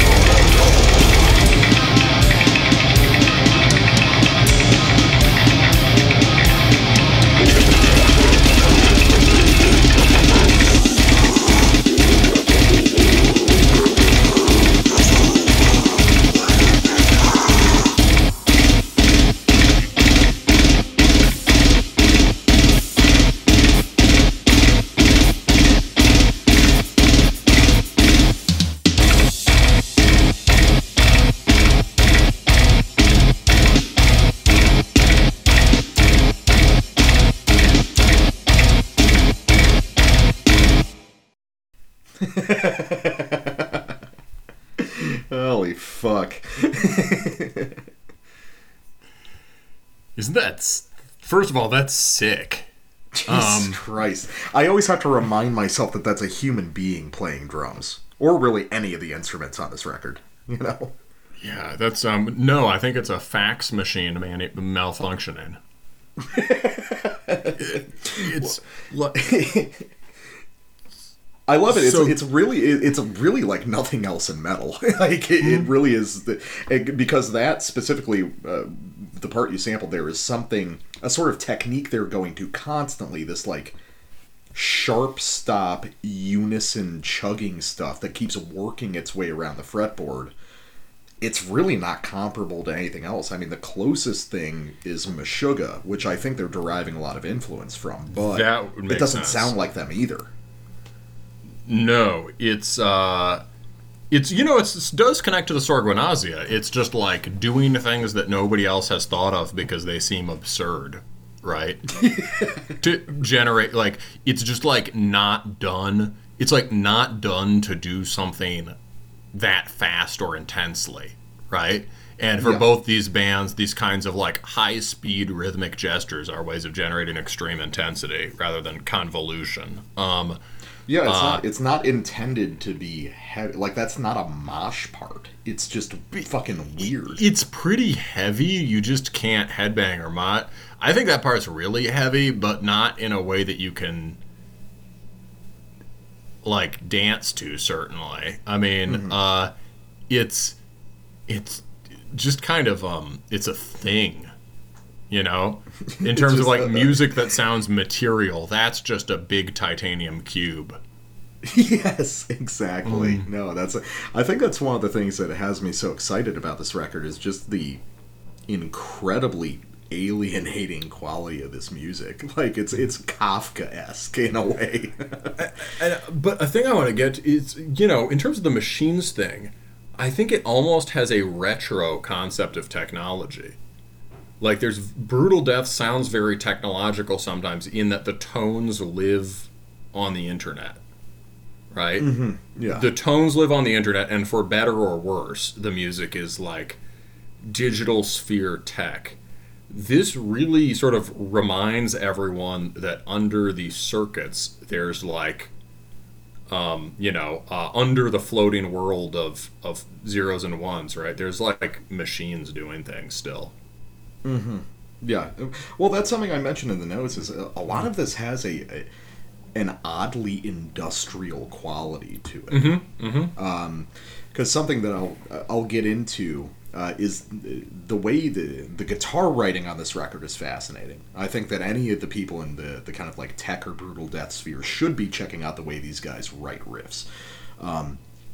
Because riffs on this record are used almost in the way that tape loops are used in industrial records. Their time is contorted. You know, they've got an individual phrase, it gets worked around the fretboard, and in parallel to that, they're stretching it out through different time signatures, or they're compressing it, or they're affecting it and kind of mutating it in different ways, in the same way that, you know, Throbbing Gristle would do with like a short sample on a tape. You know, play it slower, play it faster, chop it up, add effects to it. It's really fascinating. You know, this is thoroughly inorganic music, and they really make that into a strength. Sorry, I just... Yeah, no, you can talk. I thought you were going to the next sample. Let's go. Oh, yeah, I can. So, Involuntary Psychiatric Containment. So, this whole sample's fucking awesome. The centerpiece is going to be about 30 seconds in, where we're going to get something very similar to your sample, where you're going to get this bizarre, like, polyrhythmic chug against blast beat section that sounds like it's in 4/4, but if you pay really close attention, you know it's some like weird 16th note configuration instead. But then you'll get into some of the more like blasty riffing on this in this like abstract pointillistic quality it has. Everything is very like delicately tapped out on this record. Even as heavy as it is, you can tell these hands are really light and kind of dancing on the fretboard. And now we'll really get into the idea of, okay, think about these riffs as like tape loops.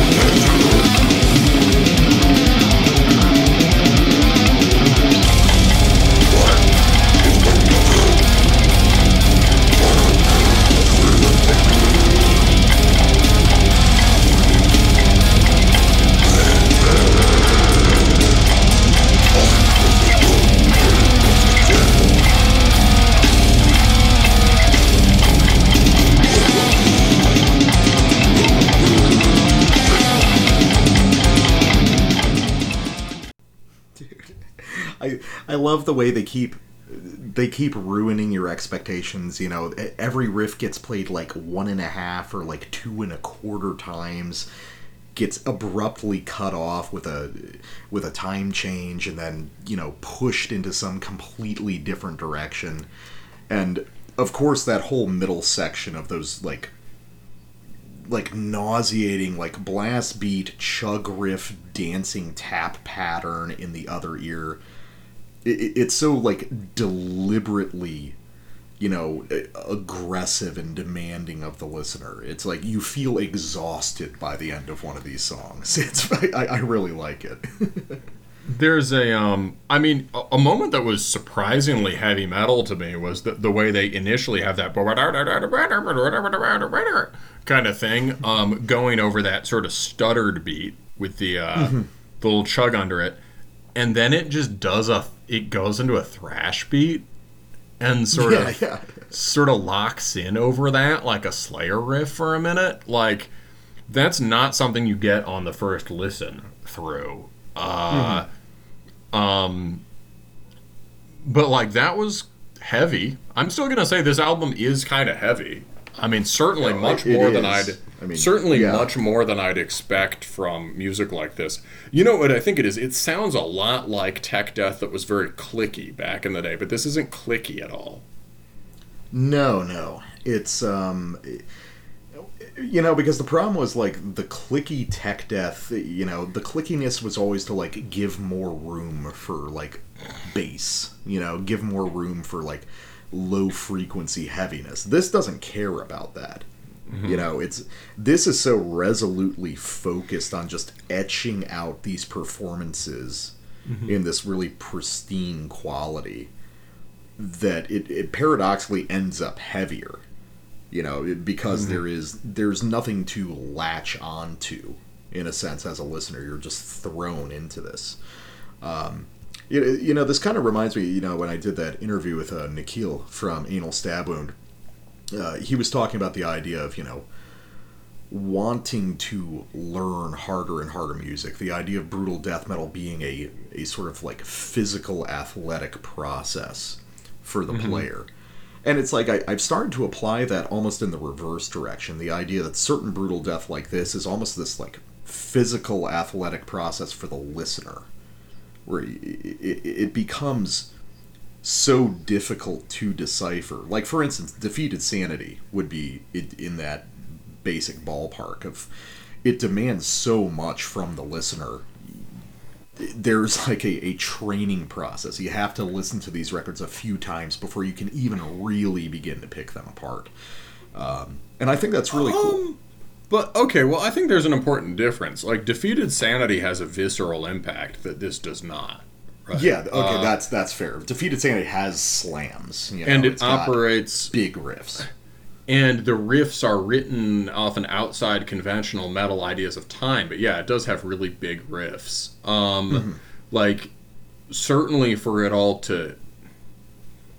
I think it's, you know, it's more physical and it's less demonstrative. It's probably more sophisticated, but has, you know, does this record have something to prove? Not compared to like masturbatory tech death, right?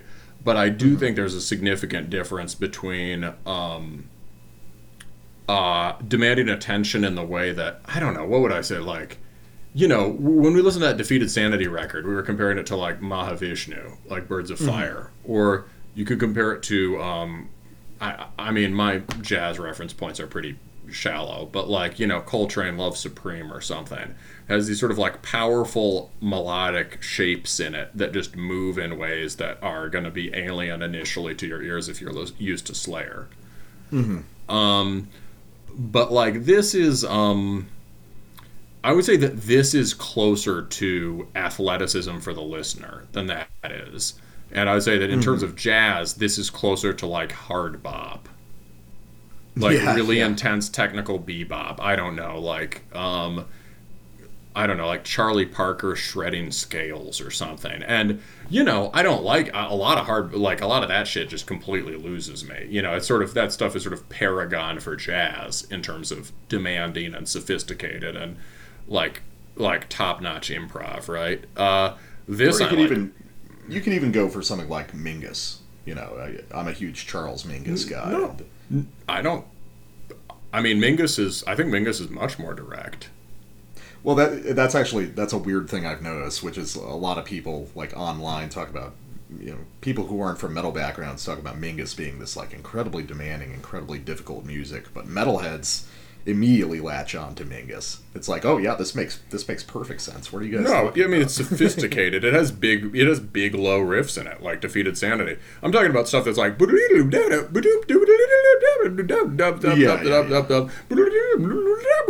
and this Neoplasia definitely has something in common with that. I have more time for it, A, because it's death metal. B, and, you know, because it does have, well,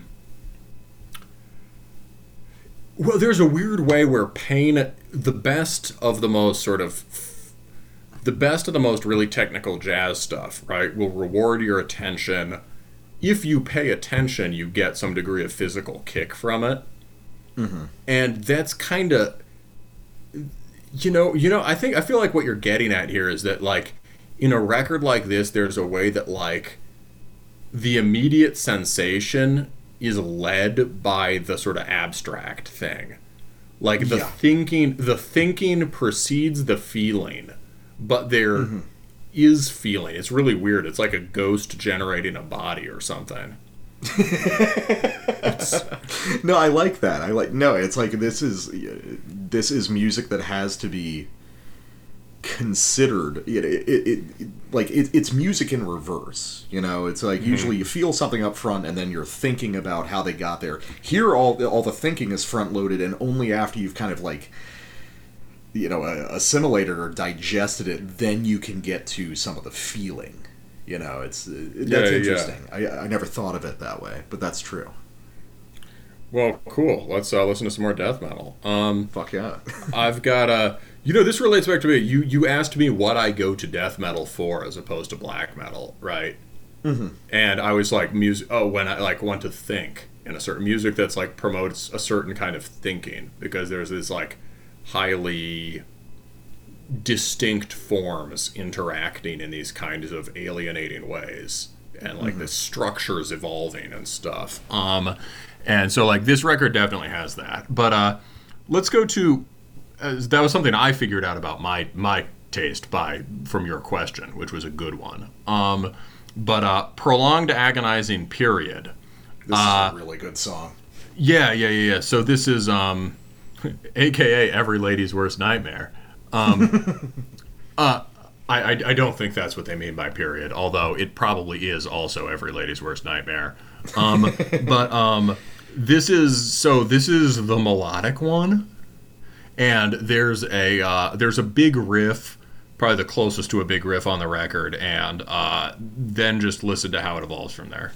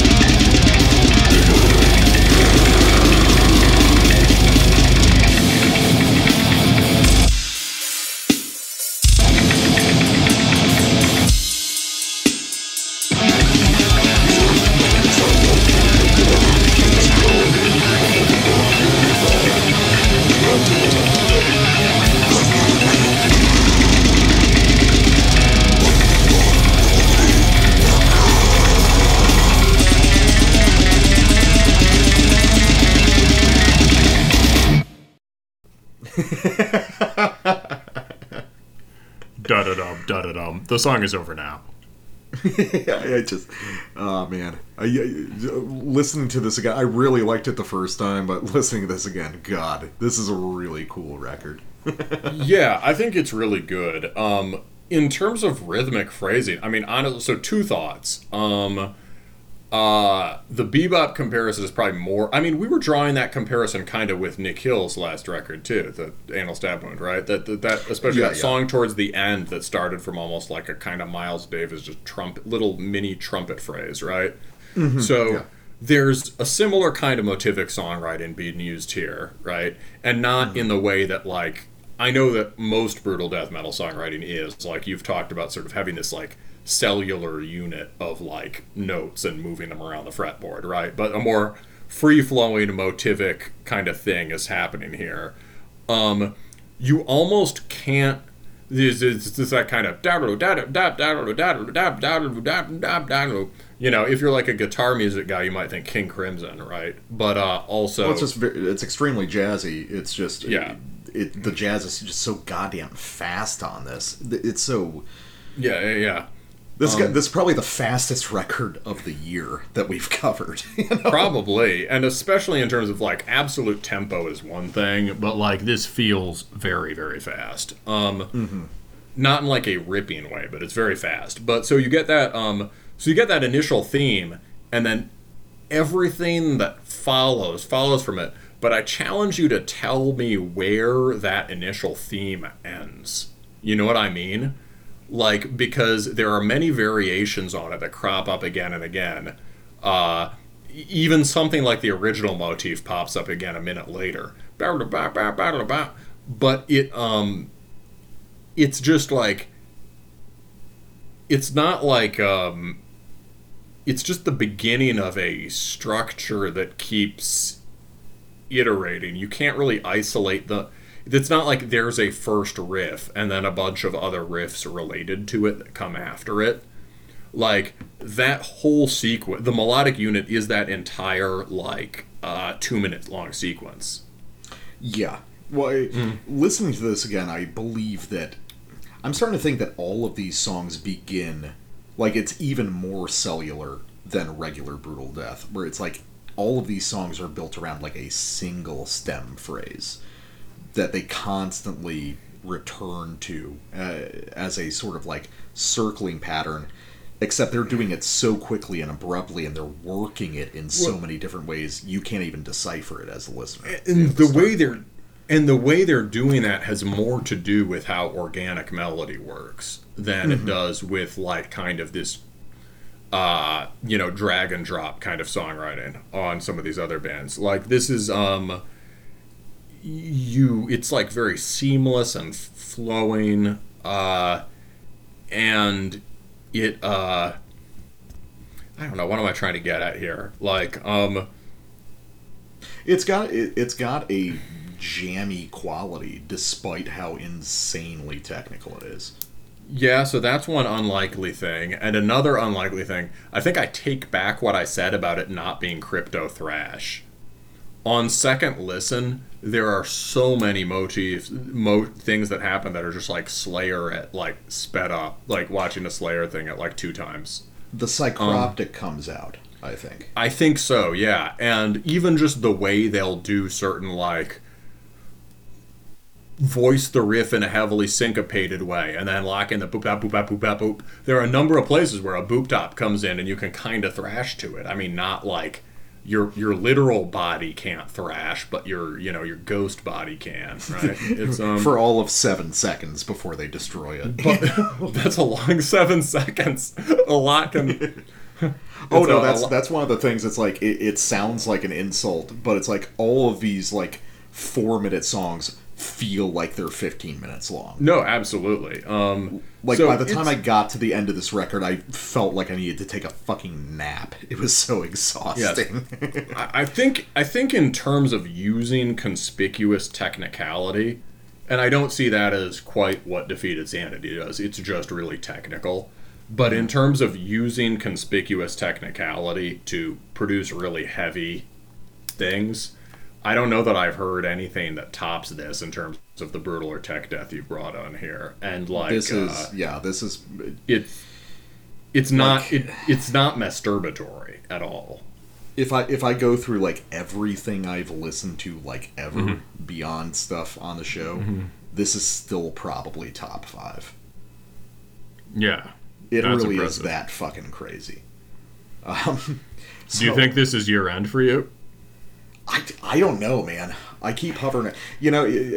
Not to get on too much of a tangent, but the problem is I've been considering my year-end list because we're in the last quarter now, and the thing is, it's so hard to find appropriate space for, say, some of the brutal and tech death stuff that I really love, because when you're comparing it to like the black or doom stuff that I want to feature, it's like.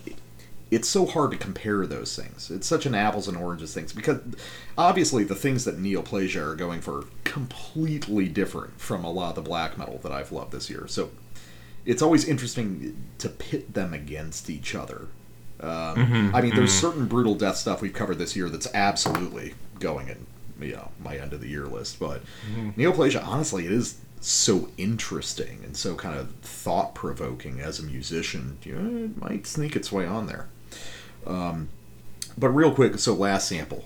Final track of the album, Disturbing Killer Plan. I think this is like the most sophisticated track on the record. This is fucking awesome, everything that they do. So we're going to open with this very kind of like ad nauseum or like ulcerate section. More ad nauseum because it just refuses to find a tonal center. Like ulcerate does bizarre kind of dissonant stuff, but there's always a tonal center to rely on. These guys, no, there's none of that. You were just cast adrift in the sea of notes. But then it just explodes outwards into all these bizarre guitar flourishes, very kind of Gorguts circa Obscura style.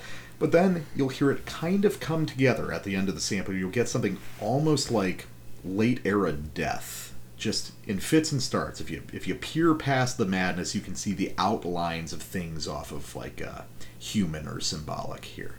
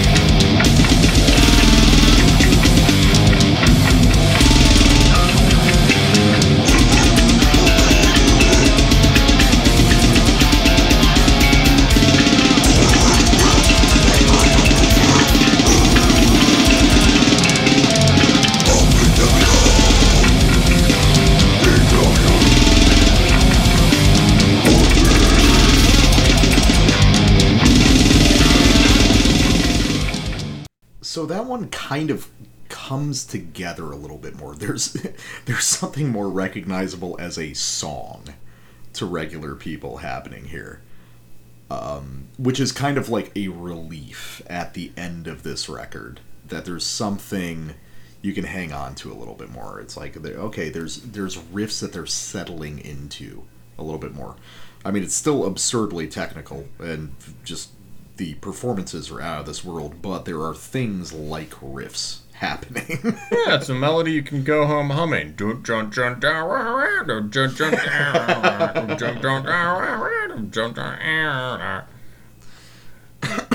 I think it's more just like there's more continuous repetitions of no, I know what you mean. Actual same thing, yeah. Yeah.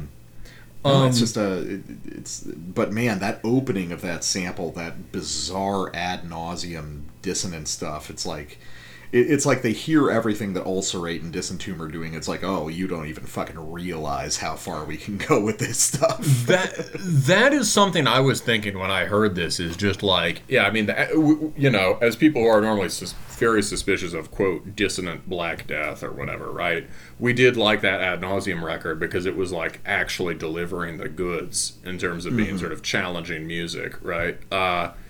And disorienting music. Sounding good while being not easy listening. Whereas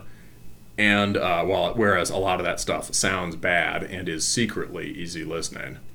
A thing I think I've been thinking about lately, how popular that stuff is, because it sounds quite difficult while actually just all sliding by at once. Extreme middlebrow extreme metal. Oh, for sure. No, Dissonant Black Death is for sure middlebrow. But it's a yeah, you know, the NPR of death metal, or black metal. But it's this is what was I gonna say? So this record just wipes the floor with all those bands that somehow tout dissonance or inorganicity as their thing, and it does so strictly within a brutal death framework. Like, you can tell they're drawing influence from Ulcerate, and obviously I'm not including Ulcerate, who are a great band, within the swarms of imitators, right? But they're drawing influence from Ulcerate. They know what this bands like Disentomb or whatever are doing, but it does it pretty much all within standard brutal death vocabulary. Am I right? Yeah, I mean, just sped up way too fast. Yeah, so like, last question, what are the deathy parts? I thought of you as somebody who didn't like death. I mean, I don't, but, you know. I'm not a big fan of death, but I can recognize where some of those ideas are. It's just, I mean, obviously this is stuff off like Human or Symbolic, but it's played at like double speed, so it becomes like borderline unrecognizable, but the influence of later death on technical death metal has always been a huge thing. Specifically bands like, let's say, like, I guess somewhat deep cut shit at this point, like Illogicist or Skeptic, bands like that. Even Psychroptic to a degree. Just the idea of, okay, we're gonna etch out these kind of funky melodic patterns against this thrash beat. The only difference is Neoplasia plays it on 45 instead of 33.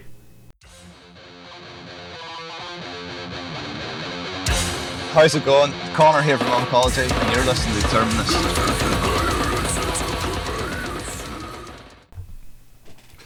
And we are back from ranting about a number of things, as we do from time to time. What did that rant include? It included Pale Swordsman, fucking Drud, Amon Amarth, hip-hop, horror movies. Yeah. It included a lot of stuff. Yeah, that's why it takes so long to record the show, because in every break we take, it's like 45 minutes of us talking shit. You know? Yeah, we have to be grumpy old men. Wilkins agrees. Yeah. Well, so we are back from the break with Harul Vinay's Barari Ghat out on Old Mill. And the tape is on Frozen Woods. Also, I'm not sure I pronounced that right. Don't take my word for it. I'm going to interview this guy next week, so you'll get some fresher information. But why would I come out of Terminus Interview Hibernation to interview him? Well, it seems like there's a fairly interesting story here. This is a one-man neofolk project that is based in the Himalayas and in sort of northern India, on the verge of the Himalayas, and is centered on sort of the regional mythology and folklore, and includes some pretty cool ethnographic recordings of apparently never before recorded traditional musicians. Just sort of, that sort of the intro and the outro and stuff, and maybe a little more than that, but pretty cool. And I bet he has a trove of recordings he's going to draw on. But the music itself, I think we agree on what's interesting about this and unusual. Like, you might think that if you were going to get sort of Himalayan neofolk, that the melodies, the basic song forms, and most of the melodies, right, would be somehow rooted in, using Indian scales that we don't know, or rooted in those rhythmic ideas, or maybe with more of that kind of the cool percussion stuff you get on the ethnomusicological parts of the record. Not really, right? No.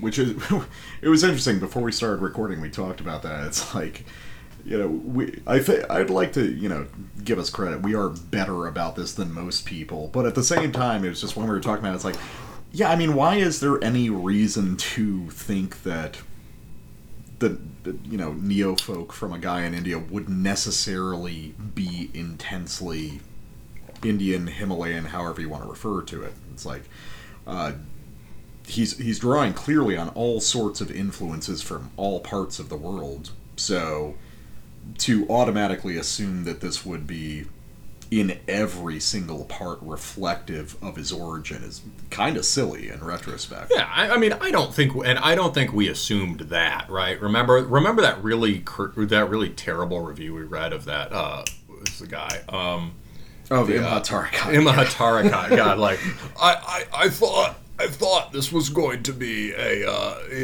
like a we were going to have Turkish- cool like Muslim chanting and Turkish melodies. Yeah. Yeah, it doesn't sound Turkish enough. Turns out it's black metal. Yeah, so I still get angry about that. No, me no, too. We're 30 times better than that. But you know. the veins on my forehead are throbbing. However, there is an assumption. Like, I think it's the word folk is the thing that's the tricky word here, right? Because like, like if you think, okay, folk music, local traditions, blah blah blah, right? You'll be thinking, how can this ethnic musical base be used in the music? And but it is. Don't get me wrong.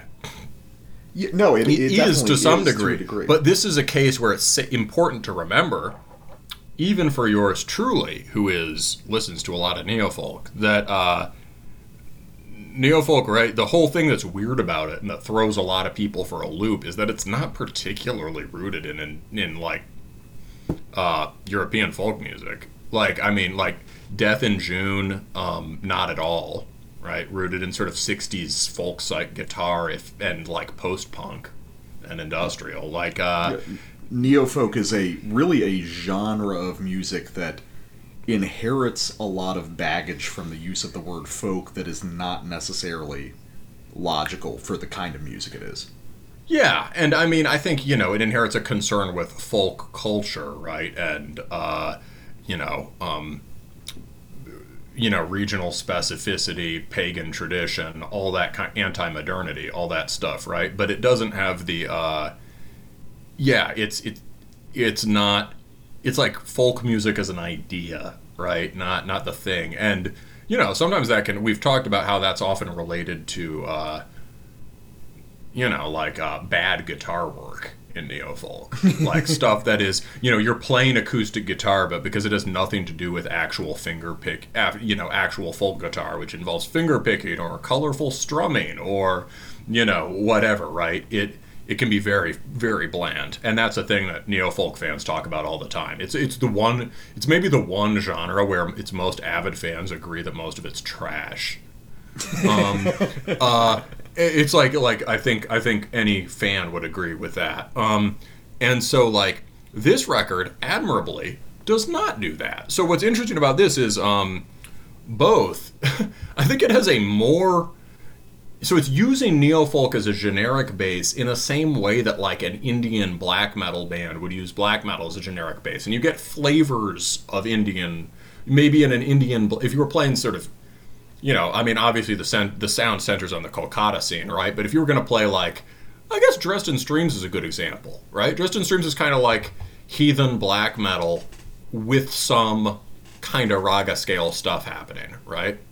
Yeah, which makes sense. Yeah, and this is like kind of like that. This is sort of neofolk with some in cool infusions of Indian style harmony, and the bassline guitar music probably has more to do with with finger picking as a technique and with like European folk song than a lot of neofolk does. This is very, as far as stuff like this goes, this is very kind of riffy, and I think that relates. I think his whole way of conceptualizing this music has as much to do with black metal as it does with neofolk. Yeah, and I think that's a very important distinction. I'm actually interested to hear your interview with this guy because I have theories about how he kind of came to this style of music. Because I think that this may be a case where, this may be me grasping at straws. I could be completely wrong, but my guess from listening to this is this may be a guy who arrived at neofolk sounds through black metal rather than vice versa. I feel like this is a guy who, especially, given the cover songs at the end of this record, this is a guy who got in touch with these sort of folk-oriented songs through folk-oriented black metal, and then decided to make music sort of using that as the primary idea. Which is interesting because obviously that immediately gives it a different structure and a different tone in general from most neofolk. As acoustic, yeah, as stuff like that goes, it's relatively riffy. Yeah. He does 2 black metal covers at the end. One is from Kveldasanger, which is, the Ulver folk album, right, or acoustic album. And the other appears to be a black metalization, or a folkization of a Hordem Reif song. And Which I is think a very interesting choice. they're very sort of down the line, they're like sort of imitation of late 90s second wave Norwegian stuff, as far as I they're remember. neo trench coat. Yeah. It's kind of like possessions type shit. Yeah. Yeah, not a big fan of that sound particularly, but but he makes it sound. I mean, hearing it here makes me want to revisit it because the bass chords are cool.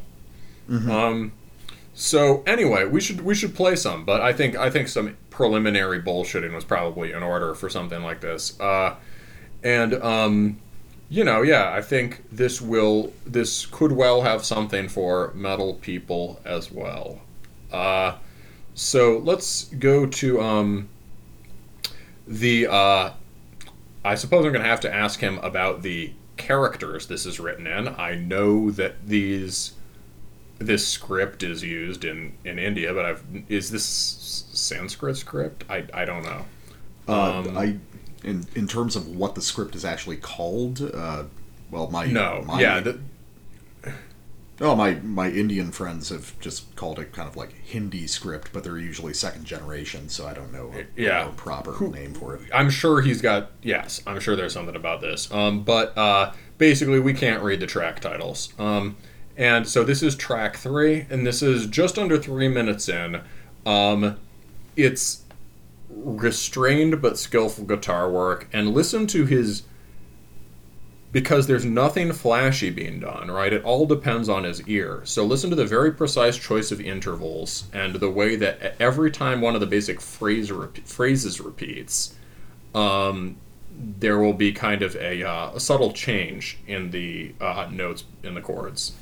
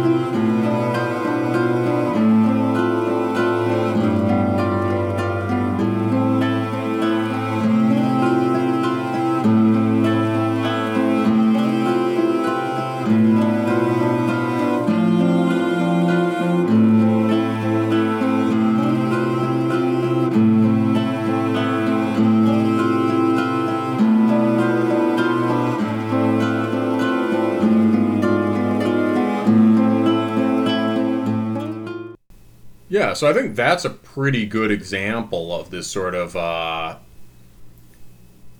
ear for kind of pensive, melancholy, Central European kinds of melodies. Right? It sounds kind of like sad Germans, right? Or It's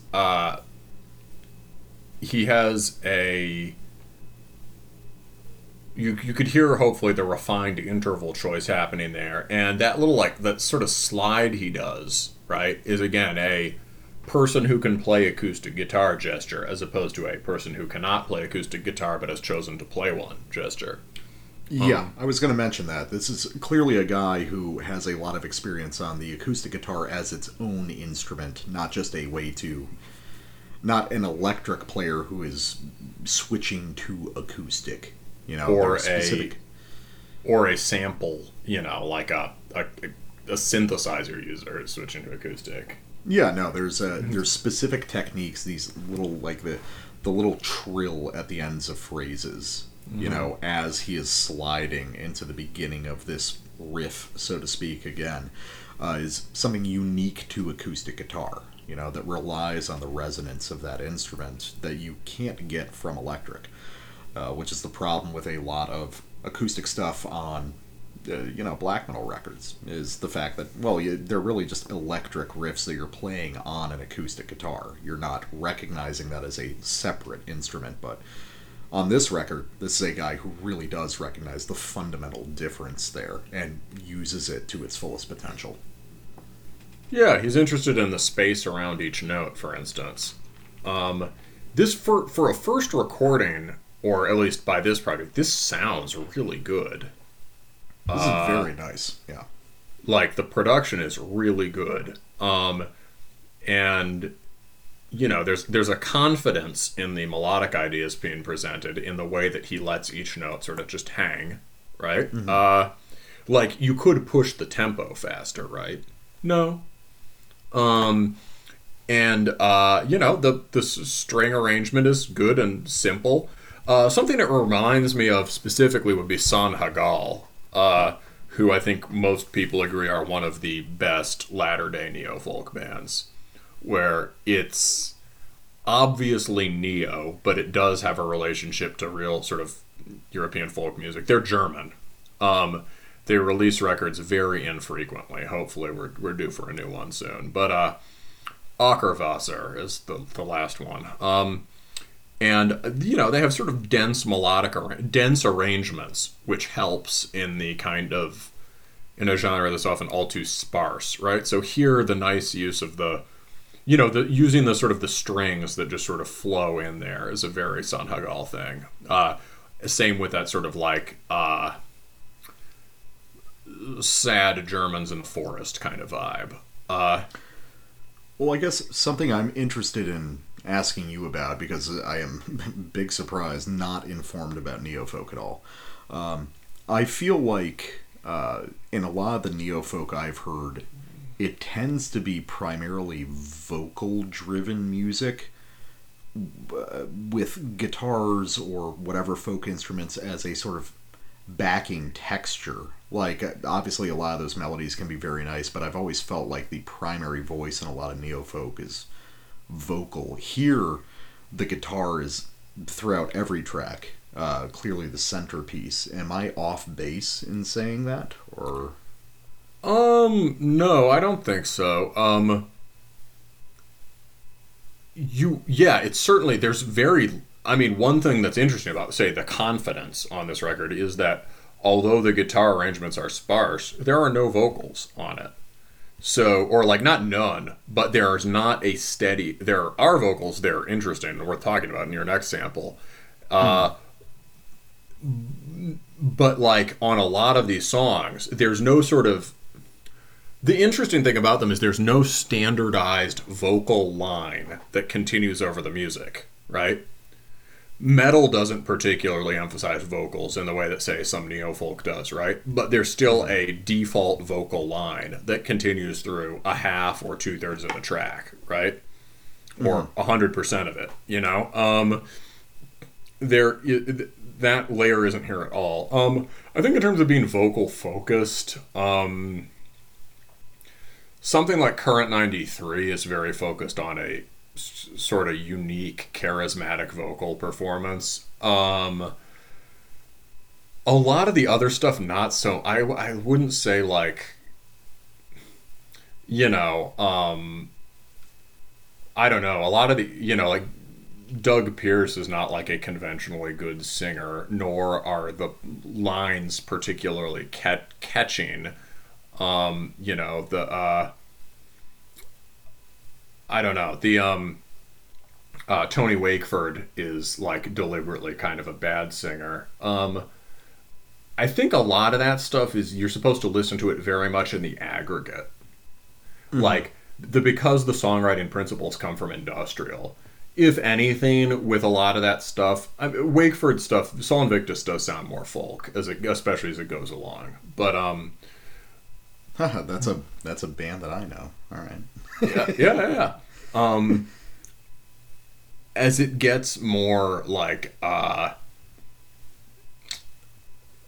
yeah. So I mean, brain fart. Point being, a lot of the canonical early neo-folk stuff really should be listened to as like ambient or industrial music, where some of the focal point, if anything, is often on the things that seem like extras, like samples or atmospheric noise stuff. Mm-hmm. Well, I guess that'll kind of get to my sample, the idea of these extras. So, like I said, as a guy that knows very little about this style of music, apart from, I don't know, I like Rome. I like Dead Can Dance. Are those neo-folk? I don't fucking know. Dead Can Dance is neo-folk. I think Dead Can Dance spent their whole career studiously not noticing neo-folk, while probably noticing it. However, I think they also had a huge influence on that scene. I mean, Dead Can Dance is kind of like what if neo-folk, but like seriously talented musicians. Okay, and Rome is Rome neo-folk? Yeah, but he took it more in this kind of singer-songwriter direction, which I mean, I think love-hate relationship with. Okay, so I have no idea what neo-folk is in that case. But, so, like you said, focusing on the extras. So I want to go to the fourth track. There's some, so like you said, this is not really like vocally driven music. And even more than that, this is not driven by harsh vocals. But here is a section of harsh vocals over this acoustic music. And typically, when black metal bands try to do that, I usually find it kind of silly. But here it really lands. A lot of this music has this kind of dry, arid quality to it. There's almost this like desert sensation to it. And I think that works with his vocals, which have this kind of brittle, ghoulish quality to it. So you're going to hear some really cool methods of implementing those kinds of vocals over this music. And then we're going to get into more of this intricate folk music with a really interesting kind of pseudo key change when a flute comes in. And I think this one really stuck out to me as probably my favorite track on the record. My aching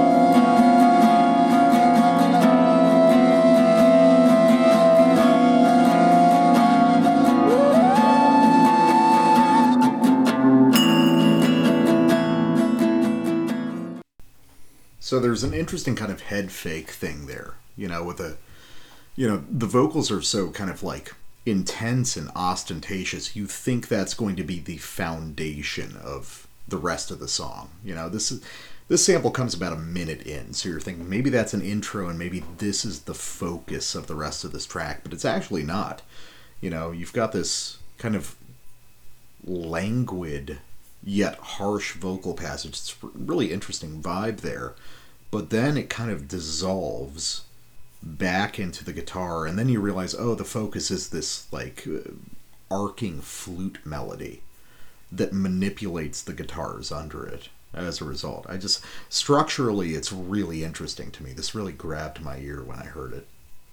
Yeah, I mean, this is definitely one of the highlights. The vocals are they're really cool. Those are the kind of black metal vocals you like, right? They're very Attila. They're theatrical in the right way. Theatrical in the way that you could imagine odd vocals in a traditional folk setting being. Like, sort of storytelling. It's almost like storytelling and taking on the role of a demon or something. Well, it's interesting because, at least the first line there is in English, which I thought was interesting. What did he say? My aching bones. My aching bones, yeah. I didn't even pick up on that. I heard that. I was like, well, that's very distinctly English there, and I think the rest of the vocals on this record are in Hindi or some sort of regional dialect. The dry sound is definitely good for that because it gets this sort of like rattling, deep resonance to the vocals, and then it drops out over some throat singing stuff, which again seems convincingly conjures up sort of like mountain storyteller kind of vibes. But yeah, they're good, and those would play well on a black metal record too. If you mic'd them, they'd be really heavy. But here they're almost whispery. Also, you can hear the kind of riffiness in the guitar playing. He's using raga scales there in the middle, right? Ding ding ding ding ding ding ding ding ding ding ding ding ding ding, right? Those are but they're kinds that you would hear on a black metal record even in '93, right? Like Enslaved has been using melodies like that since, well, we were just talking about Viking Layer Veldi. I'm pretty sure there are melodies like that on there. Yeah, I mean, it's all reaching back to primordial Indo-European stuff, so.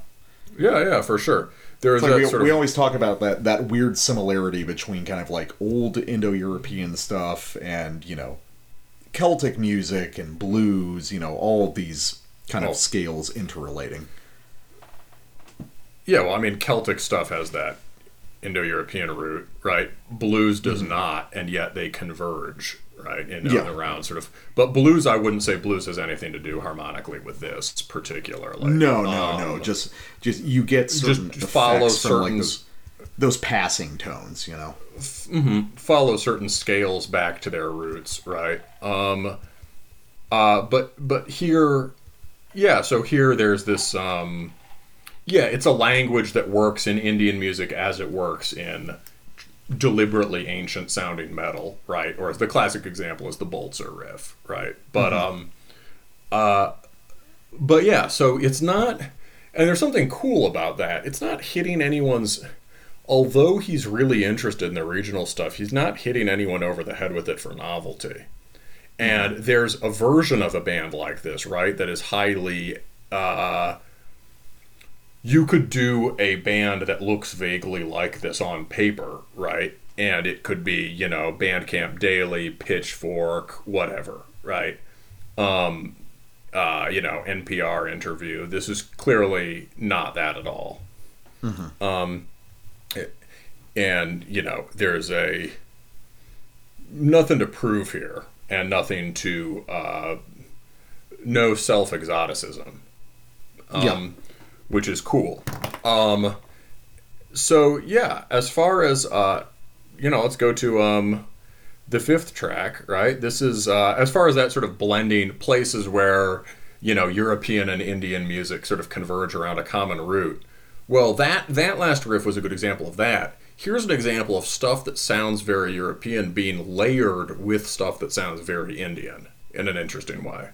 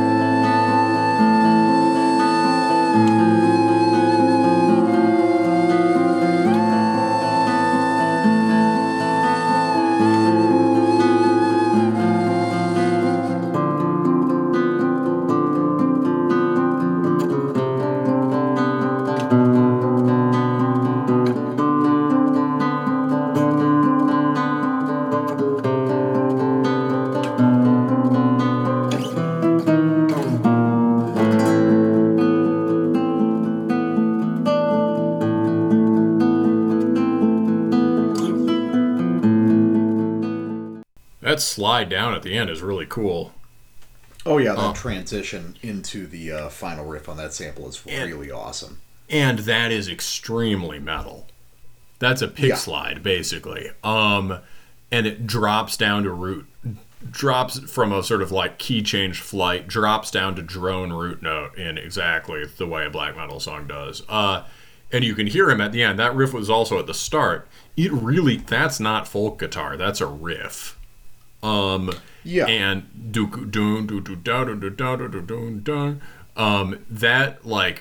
that's a black metal riff basically, and you can hear him sort of patiently building it phrase by phrase when it drops back in. Because like all the other stuff, it's made of these sort of understated, delicate little musical, like 4-note sequences, right, or 6-note sequences or whatever. You can hear how the whole thing that someone might write as a continuous tremolo line, he just here's the first phrase, here's the second phrase, here's the third, here's the fourth, and you can just basically watch the riff sort of materialize. Yeah, you can hear him building it in front of you in a very material way, which is pretty cool. Yeah, he's kind of like taking black metal melodies, disassembling them into arpeggiated phrases, and then it's like half of a track is about reconstructing that riff from beginning to end. I like that. Yeah. It's and there's a way that I don't know if he wants to do this, but he could easily record most of the songs on here as black metal tracks, not to do a replacement version of this record or anything like that, but like it would be such a different way of playing them from the original that it wouldn't even sound like, it wouldn't be like some corny Gorgoroth re-recording or something. It'd just be interesting to hear how some of this sounds as black metal riffs. A strong part that neither of us ended up sampling, maybe because I thought you'd pull it or something, is a nice area with some, maybe it comes in right before the harsh vocal sample you took, some nice area with like meshed female, really cool layering of female vocal samples.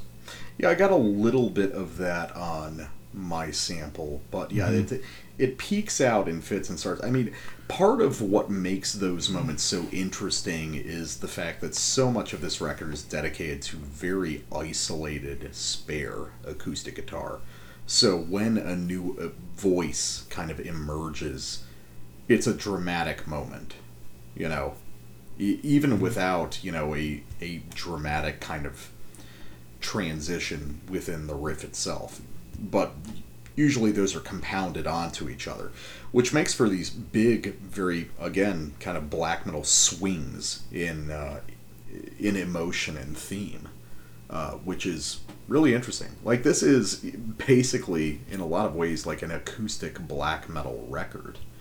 More than, like, structurally, you know, based on the sounds that we're hearing, yes, this is a neo-folk record, but I feel like the heart of this really lives in black metal.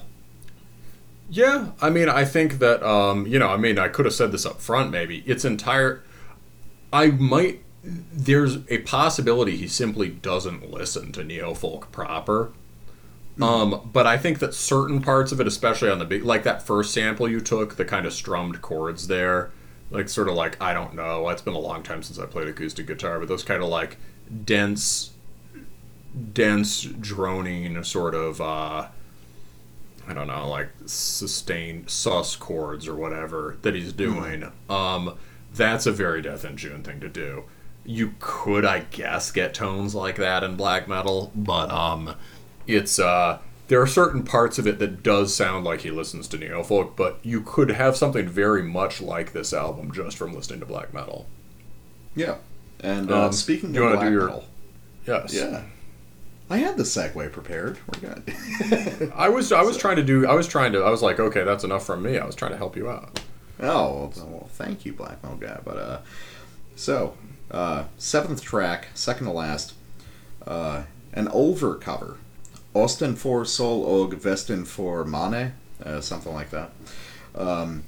So I think that we've been slowly coming around to the idea that maybe much to our chagrin, Ulver is more important than maybe a lot of underground people have given them credit for. And especially here, you know, stuff off Kveldsanger, which is the record this is a cover from. This could be obviously material to a lot of folk and neo-folk, because especially with the direction that Ulver went later on, experimenting with neo-folk, industrial, ambient music, etc. They've always been kind of connected to that scene. Ulver has always been keen to demonstrate how little metal they listen to. The one in a band whose career is composed entirely of gestures, the one cool gesture he ever made was wearing the coil chaos magic version of the Black Sun on the back of his jacket. Natten's Madrigal is still great. All right, so okay, well, we're probably gonna so you've heard our feelings on Ulver. However, we cannot deny that for the first three records they were very talented musicians, right? Yes, they were. So let's listen to some of this cover.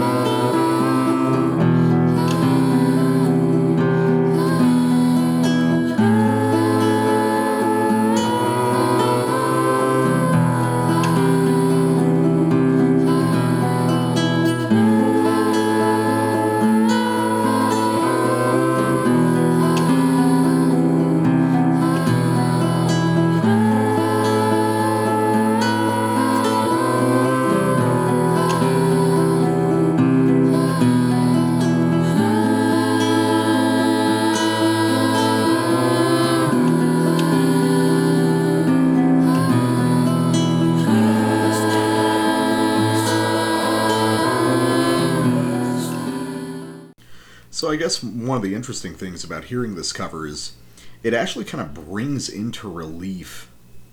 You know, we talked about how this, in a lot of ways, sounds more like European folk than what we might expect. But hearing this very directly Nordic folk song played against the rest of the material on this record shows that, oh, there actually are bigger differences than maybe we perceived up front, you know? Because obviously this sounds radically different from the bulk of the material on this record. Well, it's what would you think? What would you think constitutes the difference?